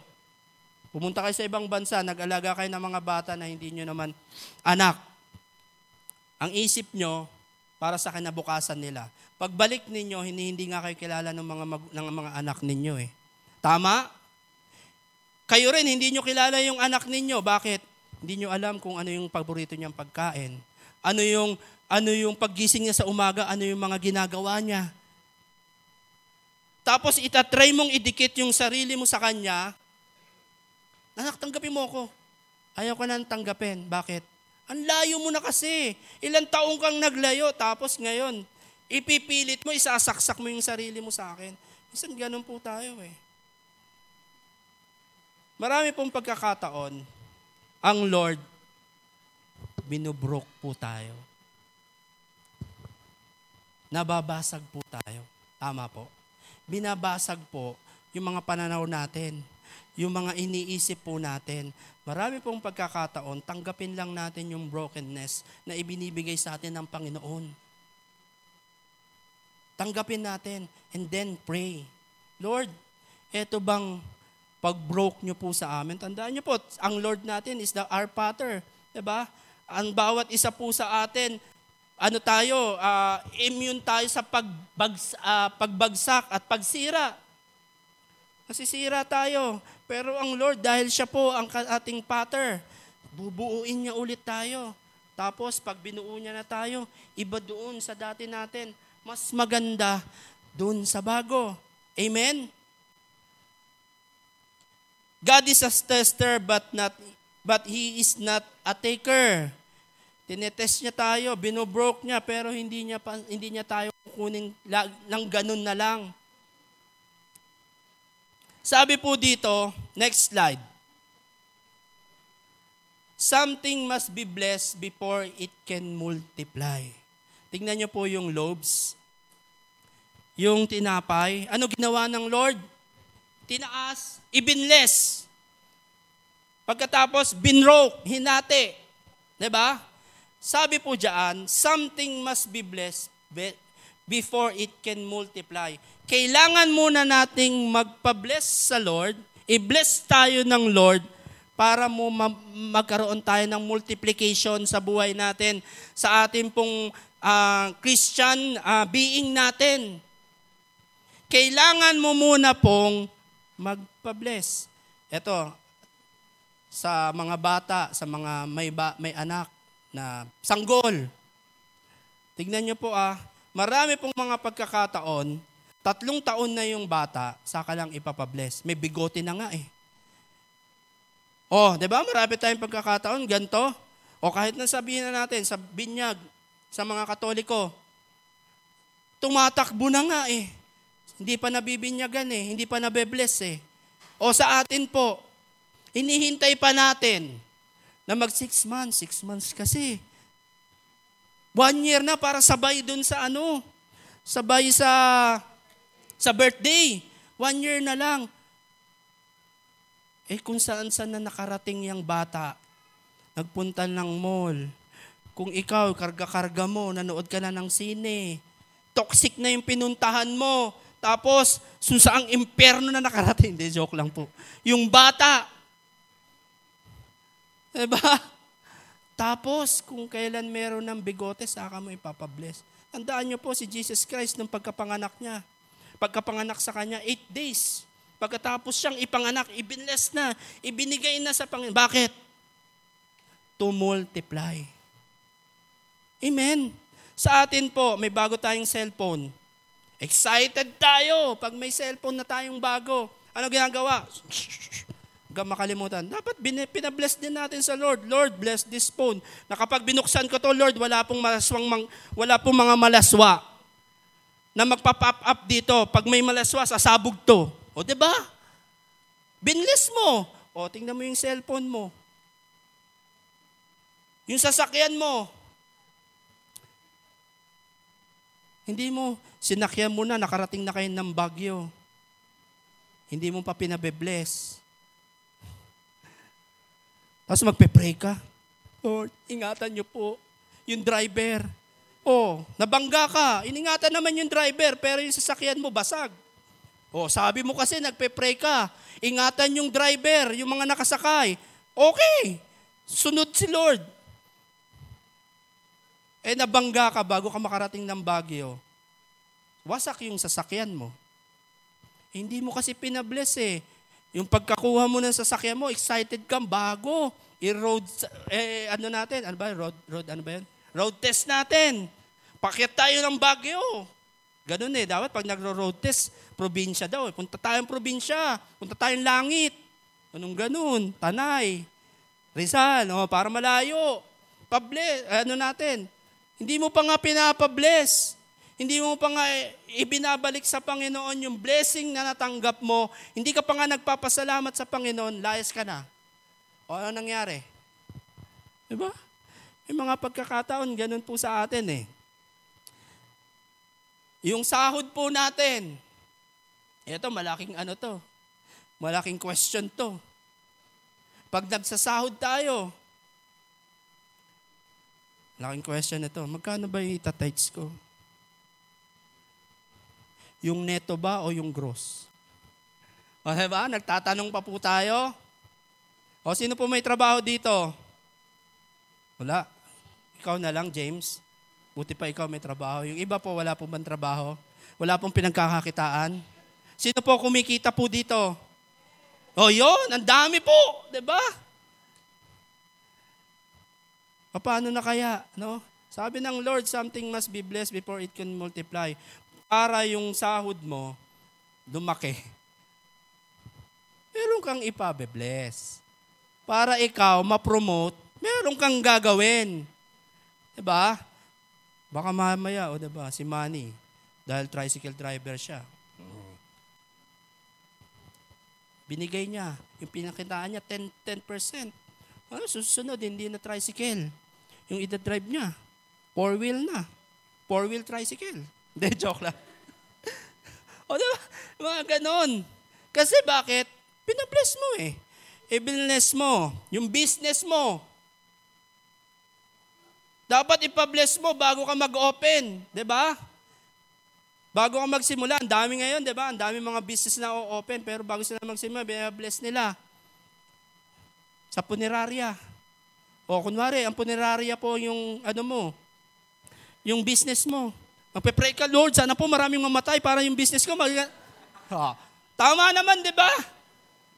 Hindi magsasucess yung punerarya kung walang patay. Para saan pa yung punerarya kung sa buhay ba? Wala naman tatanggap ng buhay sa punerarya. Pero mo, ibuburol mo buhay. Walang ganon. O kaya kapag business mo, punerarya, magpe-pray ka. Lord, padamihin nyo naman po yung mamatay. Tanong nyo po dun sa mga may-ari ng punerarya kung yan po ang prayer nila. Sigurado po yun ang prayer nila. Tama? Business. Kahit pang ilang business mo yan, i-bless mo bago magsimula. Pa-bless nyo po sa Lord. Tapos yung lastly po, dun sa dito something must be blessed. O yung relasyon nyo. Yung boyfriend mo. Yung mapapangasawa mo. Lord, i-bless nyo po yung boyfriend ko. Sana po magbago. Ganon. Ano ba? Sinagot mo tapos hindi pala maganda ugali. Tapos pagpe-pray mo, Lord, sana po magbago. Ano ba? Sabi mo kasi si Lord, ikaw po ang nagbabago eh. Hindi naman mananampalataya eh. Paano magbabago yan? Pogi eh. Sexy eh. Ganda eh. Sabi dyan, something must be blessed before it can multiply. Kung gusto po natin ng multiplication sa atin po, kailangan po i-bless po. Unahin natin, ihingi natin ng blessing sa Lord. Amen? Then He gave them to the disciple. Next po. Next slide. Sabi po dyan, He gave thanks and broke them, and then He gave them to the disciples to distribute to the people. Tingnan niyo po nung nag-pray si Lord ng loaf, nung yung tinapay pinag-pray niya at binroke niya, nandun na kagad ba yung miracle? Dumabi na ba kagad yung tinapay? Napakain ba kagad? Yung bang sumapat kagad sa 20,000? Tingnan niyo po yung senaryo. Nung nag-pray si Lord, doon sa tinapay, tinaas niya, tsaka yung isda, nag-pray, Lord, para po ito sa lahat ng mga kakain, Lord. I bless, Lord, this food para sa mga tao pong narito. Binless. Hindi naman kaagad na natabunan si Jesus. Biglang nagkaroon ng 20,000 na tinapay. Tama po? Meron po ba? Meron na nangyari? Wala. Miracles, hindi kaagad nangyari doon sa kamay po ni Jesus Christ. Sabi diyan, He gave thanks and broke them, then He gave to the disciple. Ibinigay po sa atin. Tandaan niyo po, ang miracle nagmumula po sa Panginoon at ibinibigay po sa atin para mag-multiply. Amen? Ginagamit ng Diyos yung miracle niya para sa iyo, para dumami. Ama. Tingnan niyo po ito yung scenario. Then He gave to the disciple. This is where the miracle or multiplication happened. Tama? Nung binroke niya yung tinapay, ibinigay niya sa disipulo, tapos yung mga disipulo, ibinigay dun sa mga tao, miracles happened. Amen. Kunwari, ako po yung may hawak. Ako si Jesus. Kunwari, ako lang si Jesus Christ. Hindi naman ako mukhang Jesus Christ eh. Mukha akong yung kasama ni Jesus Christ eh. Hindi, joke lang. O, diba? Ako si Jesus Christ, binless ko, binigay ko po. Kunwari, kay Ate Camille. Siya din disipulo, binigay. O pagkatapos, si Ate Camille, ano gagawin niya? Ano gagawin mo, ate? Ibibigay dahil alam mo, nagugutom na sila. Pero tignan niyo po yung miracle. Nung binrek ni Lord, yung tinapay, hinati, syempre paghati, anong sabi nun? Syempre kalahati. O, diba? Hati eh. Hinati. Tapos binigay niya yung kalahati sa disipulo, yung mga tinapay na hati-hati na. Yung kalahati, binigay ng disipulo, nabibigla yung miracle. Yung miracle nakita ng mga disipulo. Bakit ganon? Habang binibigay yung kalahati, lumalaki, dumadami. Tama po? Ang galing ni Lord, di ba? 5 tinapay lang napakain ng 20,000. Miracles happen because you obey Him.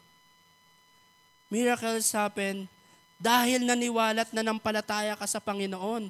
Amen! Hindi naman yung nung hinati, nag-pop up lahat, natabunan si Lord ng tinapay tsaka ng isda. Hindi na natin nakita si Lord. Hindi na nakahinga si Lord doon dahil natabunan. Pero nung hinati niya at binigay niya sa mga disipulo, tingnan niyo po yung senaryo, tingin po sa akin para mas maintindihan po natin. Nung hinati at binigay sa disipulo, miracles happen. Why? Yung kalahati nabubuo. Para po, yung katabi nila o yung kasamahan nila doon, syempre hahatiin. Habang hinahati, lalong dumadami. Tingnan niyo po pag hinati, yung kalahati nabubuo. Yung kalahati ulit nabubuo. Ang galing ni Lord, no? Tapos hahatiin ulit ng ibang tao, ibibigay sa iba, yung kalahati ulit nabubuo. Yung kalahati ulit nabubuo. Tama? Miracles happen. Ganon din dun sa isda. Lahat, 20,000 people, nakakain. Tapos may sumobra pa nga. Ilang pong kaeng? 12 kaeng. Bakit 12 kaeng ang sumobra? Bakit? Kasi excited yung mga taong naroon, nakikinig sa Lord, nakakakita ng miracles ni Lord. Wow, ang ganda ng miracles ni Lord Ang ganda, nakakamangha. Anong ginagawa? Dahil namangha sila, sinudnod nila, ginawa na rin nila yung ginagawa ni Lord, namangha sila O pirasuhin daw, dumami. Wow! Mismong sila, nakikita nila kung gaano gumaganap ang Panginoon nung panahon na yon. Tama po? Kaya miracles will happen through us. Kayang-kaya rin pong mangyari ngayon. Kailangan lang po natin yung pananampalataya natin sa Panginoon, mas palawakin pa po natin. Mas palalimin pa po natin. Yung pakikiniig natin sa Panginoon, mas tindihan pa po natin. Mas masarap po na sa kamay mo, nakikita mo, yung miracle ng Lord gumagaling, gumuhusay, dumadami, nangyayari. Amen? This is where the miracle of multiplication happened. Biglang nabubuo, nagpa-pop up. Ikaw ba naman, makakita ka ngayon nun? Hindi ka ba mamamangha? Pero mo, pinariraso na, kinalahati, biglang nabuo. Galing ni Lord, no? Pero mo, 20,000 napakain. Po sobra-sobra pa. Bakit sumobra? Excited kasi yung mga tao. Doon sa miracle ng Panginoon. Sa milagro ng Lord. Doon sa nakita nilang miracle ng Lord. Excited sila, maging sila, hindi nila makontain. Gawin din natin. Gawin din natin. Ano nakalagay po doon? Next slide, ate. Para mas natin. Wait lang po natin, They all ate and were satisfied. Amen? Ikaw po, kumain ka. Ikaw po pala, mula umaga hanggang dapit hapon nandun ka, wala kang kain. Yung kalahati ba mabubusog ka? Hindi. Sa lakas mo ba naman kumain eh? Yung isang rice hindi pwede sa'yo. Lalo na pag nasa mang-inasal ka. Amen. Only rice nga eh. Ikaw ba naman magutom ka mula umaga hanggang gabi, gutom na gutom ka na, yung kalahati ng tinapay, okay na ba sa'yo yon? Hindi, di ba? Manghihingi at manghihingi ka. Pero sabi diyan, they all satisfied. They all ate and were satisfied. Ibig sabihin, lahat sila nabusog. Yung 20,000 people na yon, nabusog sila lahat. Bakit? Miracles happen. Bakit?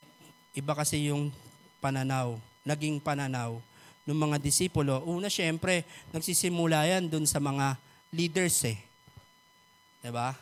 Sa Jesus Christ, then sa leaders, sa mga disipulo. Dahil po, naniwala sila na may miracle na gagawin ng Lord.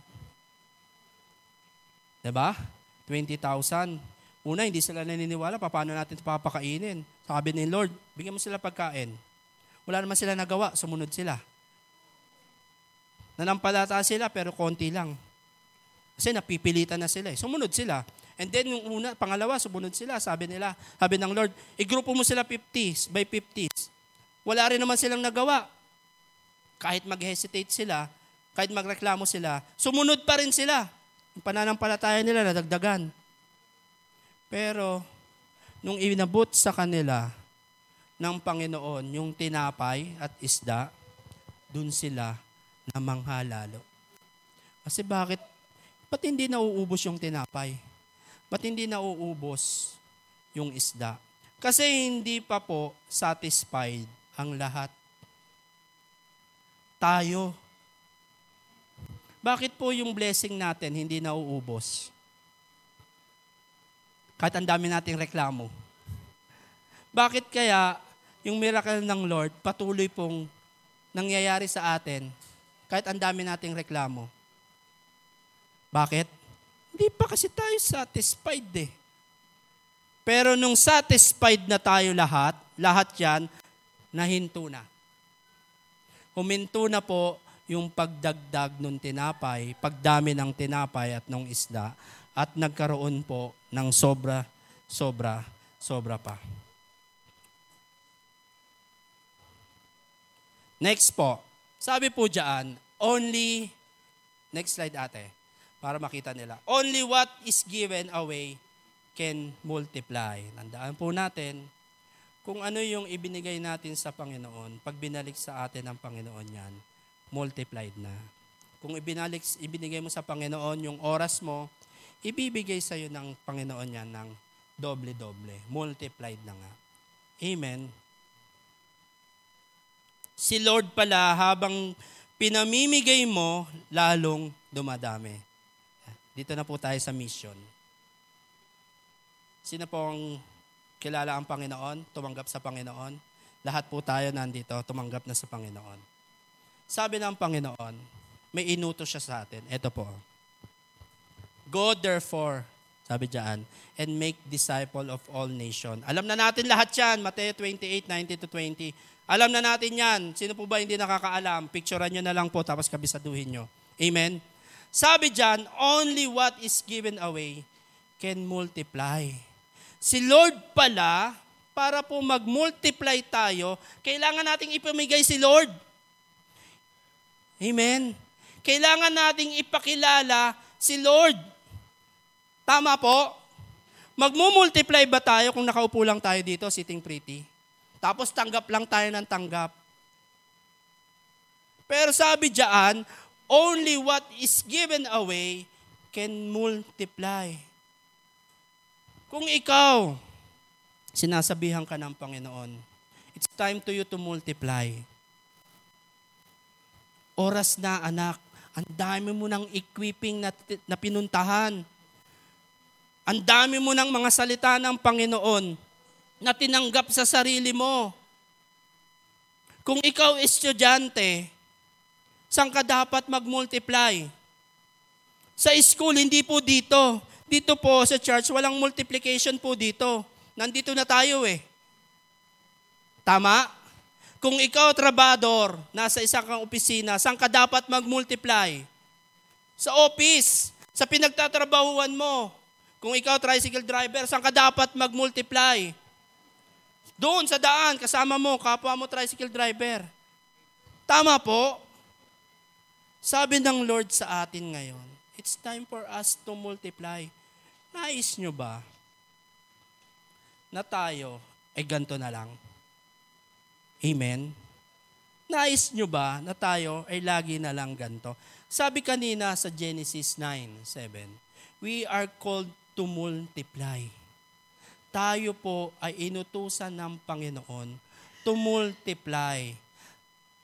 Ayaw ng Panginoon na tayo ay nag-a-addition lang. O, nadagdagan naman sila. Diba? Lagi na lang sila sabi, okay naman, nadagdagan naman kami. Ayaw ni Lord noon. Ang gusto ng Lord is yung namumultiply tayo. Na hindi yung addition lang, kundi yung multiplication. Kaya nga sinabi ng Lord, call to you to be multiplied. Hindi addition, lalo na hindi subtraction, lalo na hindi divide.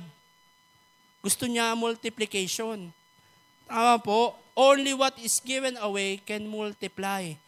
Kung gusto mo mag-multiply, yung pera mo, bigay mo sa Panginoon. Kung gusto mo mag-multiply yung commitment mo, ibigay mo sa Lord yung commitment mo. Kung gusto mo mag-multiply yung time mo para sa Panginoon, ibigay mo yung time para sa Panginoon. Kung gusto mo ma-multiply yung blessing mo, ibigay mo sa Panginoon yung blessing na tinatanggap mo. Tama? Hindi magmumultiply yan kung ikaw lang. Sayo ka lang ng sayo. Tanggap ka lang ng tanggap. We are called to multiply. Minsan tayo pag nagpe-pray, next slide po. Minsan pag tayo nagpe-pray,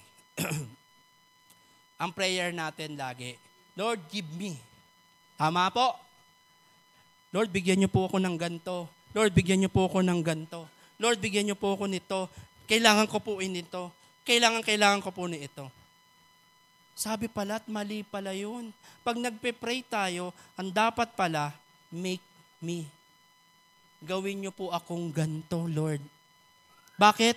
Kasi sa prayer natin, sinasabi po natin, Lord, ikaw na bahala sa buhay ko. Kaya dapat hindi pala give me. Dapat make me. Gawin niyo po akong ganito. Gawin niyo po akong ganito. Bakit?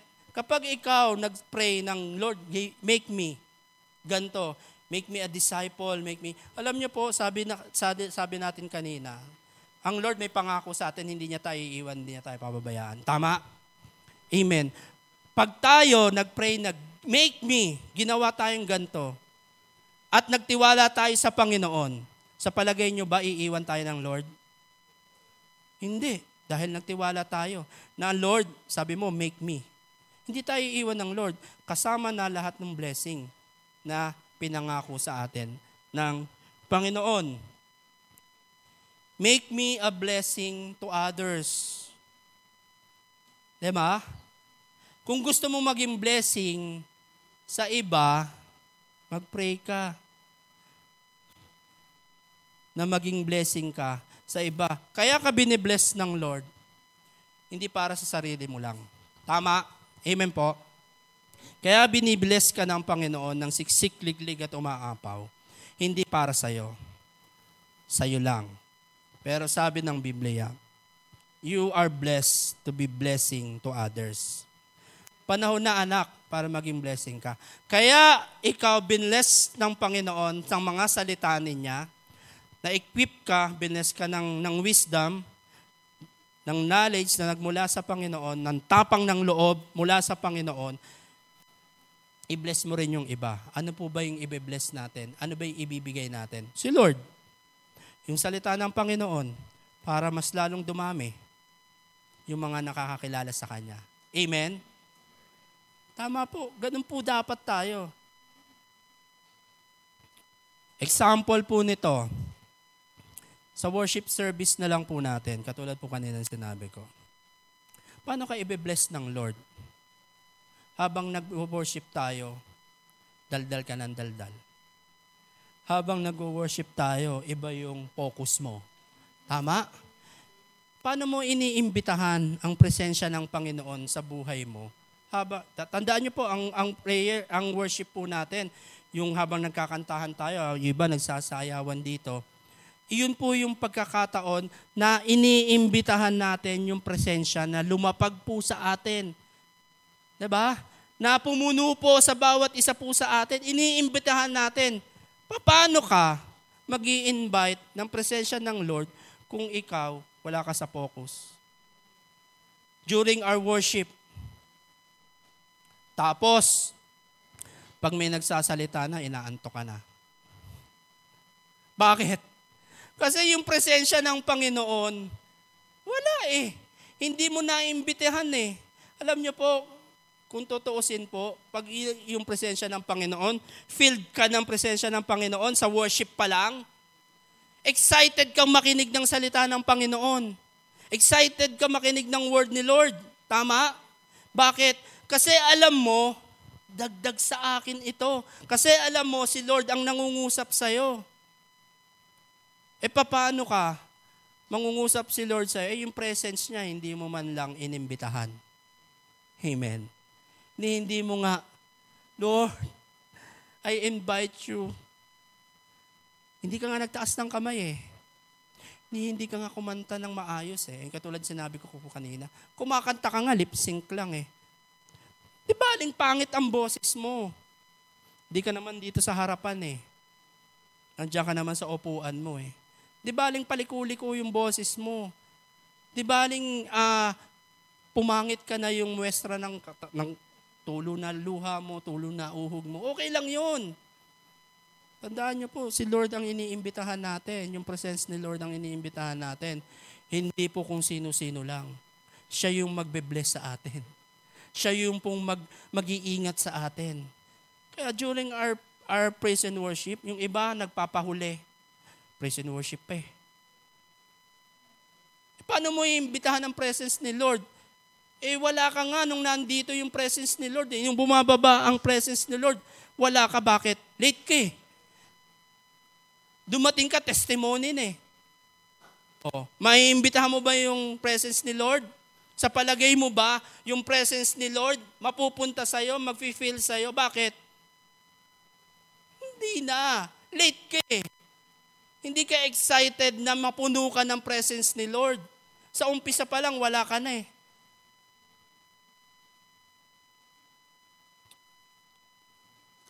Yan.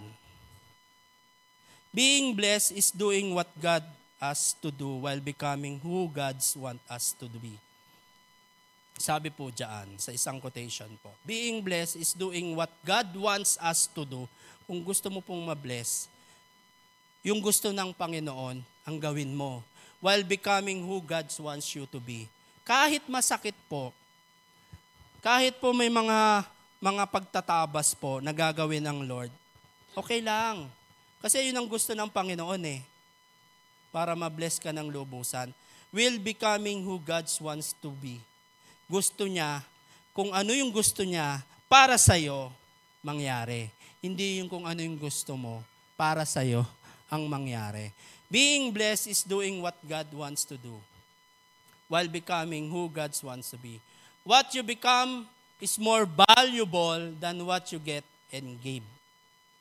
Mas pinahalagahan ng Panginoon kung ano yung mangyayari, magiging ka, ano ikaw. Kaysa yung sa mga binibigay mo, kaysa yung mga nakukuha mo, mas binavalue ng Panginoon, sabi diyan, kung ano yung kahihinatnan mo. Amen? Gusto mo ba tayo ay pumunta sa impyerno?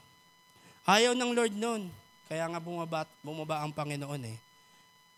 Nagkatawang tao siya para sagipin. Lahat tayo dapat nasa impyerno. Ayun yung sinasabi po dyan, what become is more valuable.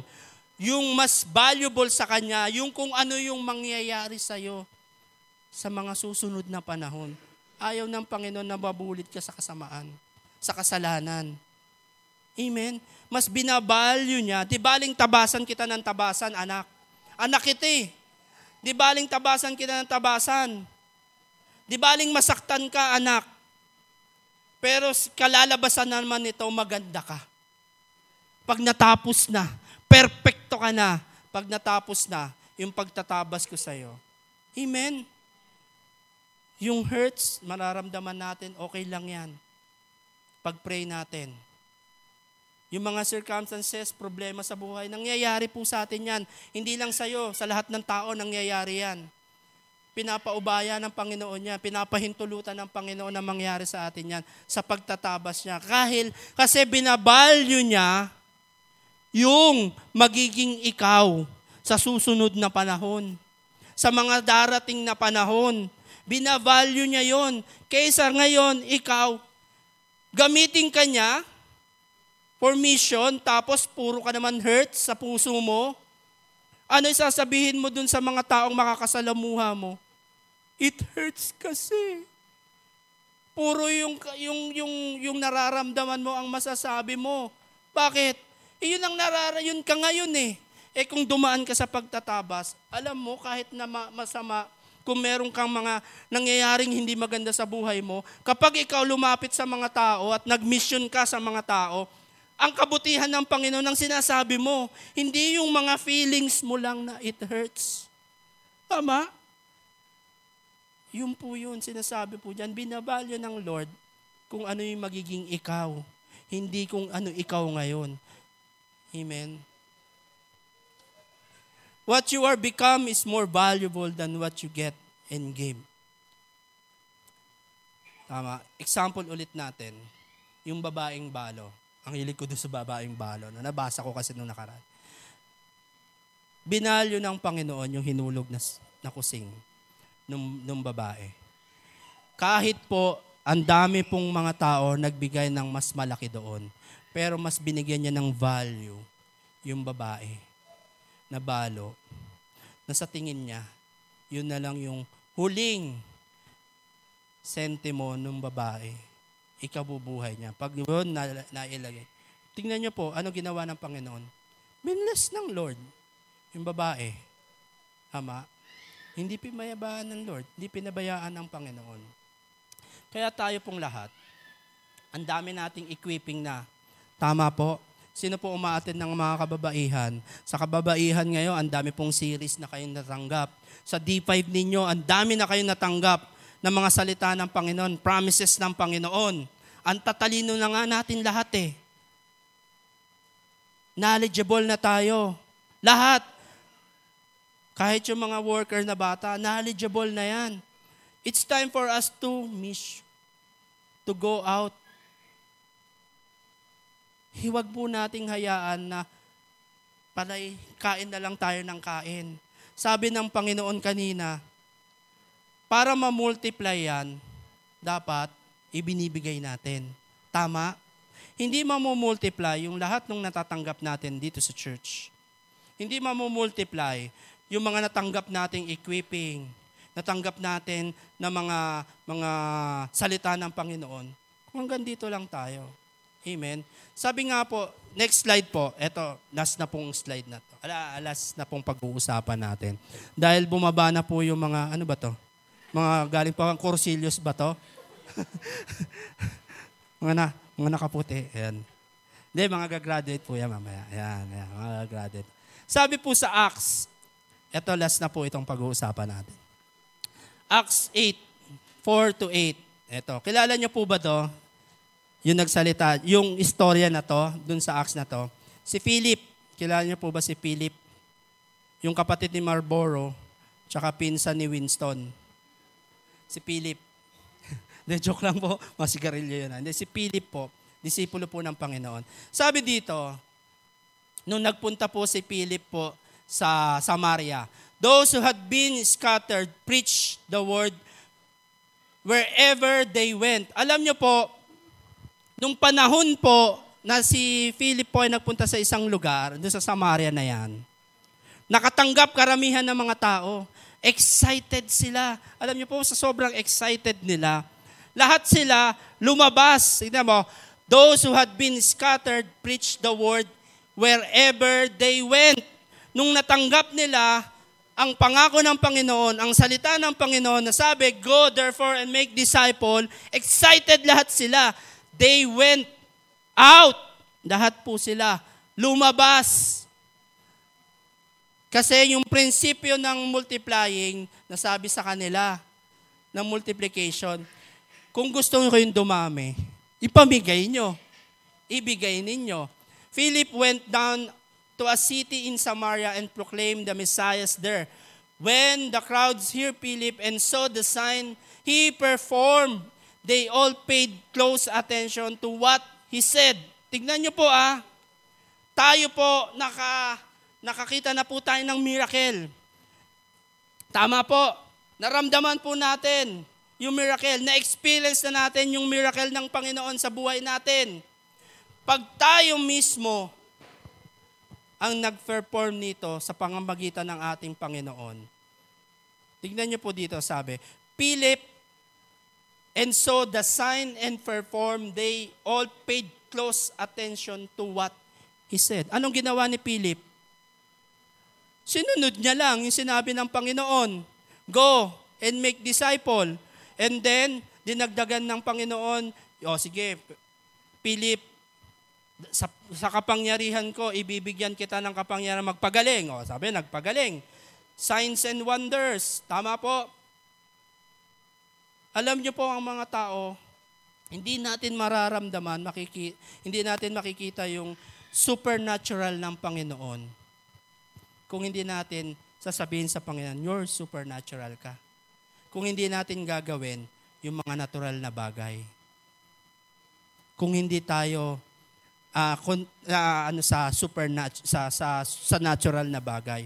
Hindi natin makikita yung supernatural na bagay kung hindi tayo dadaan sa natural na bagay. Pero tingnan niyo si Philip nung nakilala niya ang Lord, agad-agad umalis siya. Basahin niyo po yan sa Acts.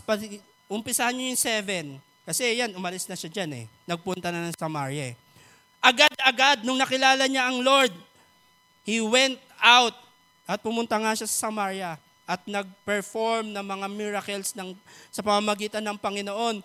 For with strikes, impure spirit came out of many, and many who were paralyzed or lame were healed. So there was great joy in the city. Alam niyo po ba, na tayo po pala, kapag pumunta tayo sa isang lugar, magiging kasiyahan tayo ng mga tao. Why? Bakit? Kasi nasa atin ang presensya ng Panginoon. Ginagamit tayo ng Panginoon. Tingnan nyo, sabi, so there was great joy in that city. Ilang tao po yon? Si Philip lang yon, isang tao. Pero ang napasaya niya, great joy, ang buong komunidad. Tama? Ilan po tayong lahat dito? Ang dami po natin. Kaya masaya ang Lord kung tayo po ay lalabas at magmumultiply. Amen? Masaya ang Panginoon kung tayo po ay gagampan dun sa sinasabi niya, go therefore and make disciple. Ngayon po, alam na natin yung principles of multiplication. Alam na po natin, nasabi na po natin kanina. Ang dami po nun. Naintindihan naman po natin yung principles. Wala na pong imposible kapag tayo magmimisyon. Hindi natin sasabihin, Lord, bata pa ako Tama? Hindi natin sasabihin, Lord, may sakit ako Tama? Lord, hindi natin sasabihin, Lord, paano yung maiiwan ko sa bahay? Wala pong maiiwan sa bahay. Hindi natin sasabihin na, matanda na ako Hindi na ako pang misyon. Okay lang yun, kung hindi ka na talaga, hindi ka na makalakad. Alam niyo naman, pag nag-mission, kailangan maglakad. O di mag-pray ka, mag-tithes ka, magbigay ka ng suporta. Okay lang. Diba? Pero kung nakakalakad ka pa, nakakapagsalita ka pa, hindi ka pa paralyzed. It's our mission to go out. Wala pong magiging imposible sa multiplication kung tayo po ay susunod sa Panginoon. Sabi po dyan, Multiplication, mission is not impossible. Mission is possible. Tingnan niyo po yung drawing. Diba? Tinuntungan niya ay I am. Oo po. Tinuntungan niya yon para bumagsak. Kasi alam niya, wala pong imposible sa Panginoon pag nagmi-mission tayo. Amen. Kaya po may I am po doon na bumagsak. Yun. Yun po yun. Mission possible po. Sa mission po, posible po yan. Na kaya tayong gamitin ng Panginoon. Kahit sino ka pa. Kahit ano ka pa. Amen po. Sige po, pwede po ba tayong lahat? Ayumuko. Yuko na lang po. Yuko na lang. Huwag na po tayong tumayo. Sige, okay lang po sa akin. Parang gusto nyo pong tumayoin. Hindi, yuko na lang po. Pwede po ba tayong mag-meditate sa Panginoon? Pwede po ba nating kausapin ang Panginoon sa oras? Kayo rin po, yung mga gagraduate. Pwede po ba kayong pumikit at pakipag-usap sa Panginoon? Yan. Kausapin niyo ang Panginoon. Lord, oras ko na ba na lumabas? Tanungin niyo po sa Panginoon, Lord, gagamitin mo ba ako for mission? Alam niyo po, ang sagot lang talaga ng Lord dyan, yes. Kinumission ko nga kayong lahat to go out. Kinumission ko nga kayong lahat to make disciple. Kaya sa oras na ito, sa ating pong pagyuko, pagpikit, at pakikiniig sa ating mga Panginoon, sa ating Panginoon. Isipin natin, yung sarili natin, tingnan po natin yung sarili natin. Lord, ang dami ko nang inatinan mga seminars, ang dami ko ng mga equipping na inatinan, kahit Lord, sa mga department, Lord, sa youth, sa kalalakihan, sa kababaihan, sa praise and worship, sa Sunday school. Ang dami ko nang natanggap mula sa iyo. Ang dami ko na ring wisdom na natanggap coming from you, Lord. Even knowledge, O Lord, na nagmumula sa iyo. Lord, ang kulang na lang talaga, Lord. Ang umalis ako dito sa kinauupuan ko at lumabas, Lord. Para ipamigay ka naman. Para i-share ka naman, Lord. Lord, mangusap nga po kayo, Panginoon, sa bawat isa po sa amin, Lord. Lord, it's time for us, Lord, to reach out, O Lord, dun sa mga tao, Lord, na hindi ka pa nakikilala, Lord. It's been 19 years, God. Ang haba na po ng panahon, O Lord. 19 na taon na po, 19 years na po, Panginoon, na nandito lang ako nakaupo at nagbubutas ng bangko. Lord, ang laki na nga ng ulo ko Ang bigat-bigat na nga ng ulo ko sa sobrang dami kong natanggap na wisdom na galing sa inyo. Lord, tulungan niyo naman po ako, Panginoon. Nagamitin ko yung sarili ko to reach out people. To reach out people na maski nga pangalan nyo hindi alam. Na maski nga kayo, Lord, hindi kayo naririnig ang pangalang Jesus, ni hindi man lang naririnig, Lord.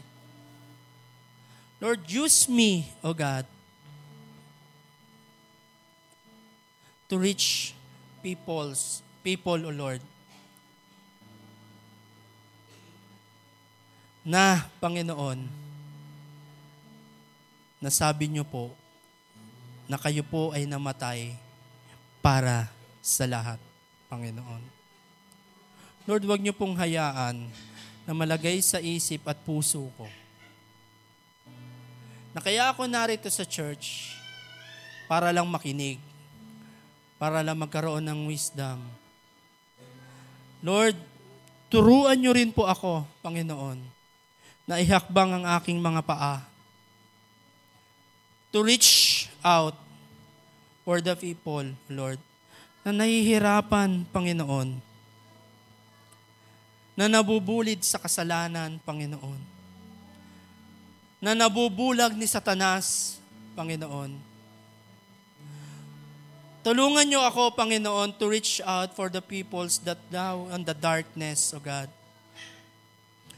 Tulungan niyo ako, Panginoon, na ihakbang ko ang aking mga paa patungo sa kadiliman ng mga taong nasa kadiliman. And to reach them out at Lord, ilabas sila at dalhin sila sa kaliwanagan na ikaw ang nagbigay, Panginoon. Lord, ang dami na po naming alam. Kaya lang, sabi niyo rin po sa inyong mga salita, nagkakasala ka kapag yung mga alam mo na dapat mong gawin ay hindi mo ginagawa. Kasalanan, O Lord, sa iyo yun. Lord, patawarin niyo po kami, Panginoon. Dahil alam na namin ang dapat naming gawin, pero hindi pa po namin ginagawa. Iniisip, Panginoon, hindi po namin maisip. Pero dahil alam na namin itong ginagawa, dapat namin gawin, hindi namin nagagawa. Why? Because Lord, natatakot, nahihiya. So sabi niyo, Lord, sa inyong salita, ang pagkatakot ay hindi sa inyo, Panginoon. It is from Satan, God. Kaya Lord, tanggalin niyo po itong takot sa puso ko at isipan ko, yung hiya ko, Panginoon, to reach out people na hindi po nakakakilala sa inyo. Lord, tanggalin niyo po yung takot, Panginoon, sa mga puso namin. Natakot baka mamaya, Panginoon, hindi kami tanggapin ng taong ito. Lord, alam namin, naniniwala kami, Panginoon, na kaya kami po, kinumission nyo kami para lumabas and to make disciple, Panginoon. Dahil alam nyo na ito ang dapat naming ginagawa, Panginoon. At sabi nyo rin po sa inyong mga salita, hindi nyo kami iiwan, hindi nyo kami papabayaan. Hallelujah, Lord. Pwede po ba tayong tumayo lahat? And I invite praise and worship to end us on praising God. Pwede po ba tayong umawit para po sa ating Panginoon?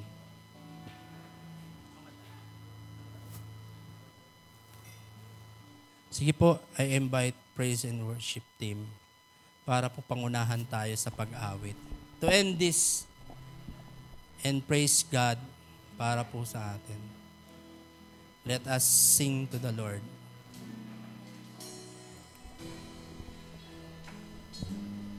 Hallelujah, Lord.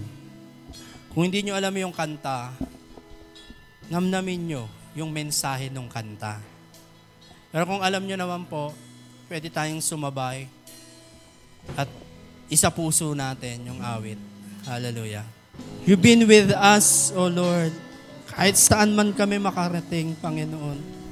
Anumang mga pangyayari sa buhay po namin, O Lord, lagi kang nandyan para sa amin. Yung pagmamahal niyo po, Panginoon,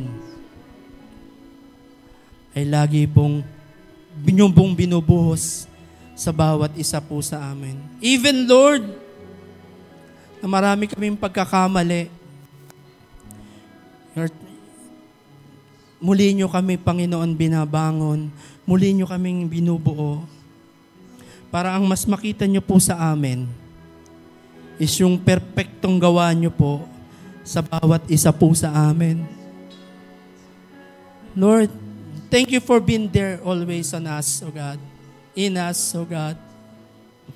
Salamat po, Panginoon. Lord, Sa lamang po ang hiling ko po, Panginoon.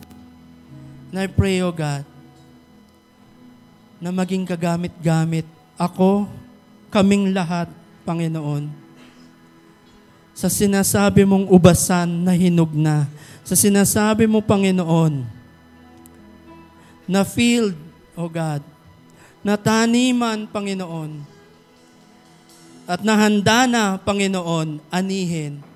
Lord, gamitin niyo kami, Panginoon, sa ubasan na iyon, upang kami po, Panginoon, ay mag-ani, katulad po ng kinumisyon niyo po sa bawat isa po sa amin, na to make disciples of men. Hallelujah, Lord. Lord, ikaw lamang po ang aming itataas. Ikaw lamang po ang aming bibigyan ng kapurihan. Sa pangalan ni Jesus. Amen. Amen. God bless us all po.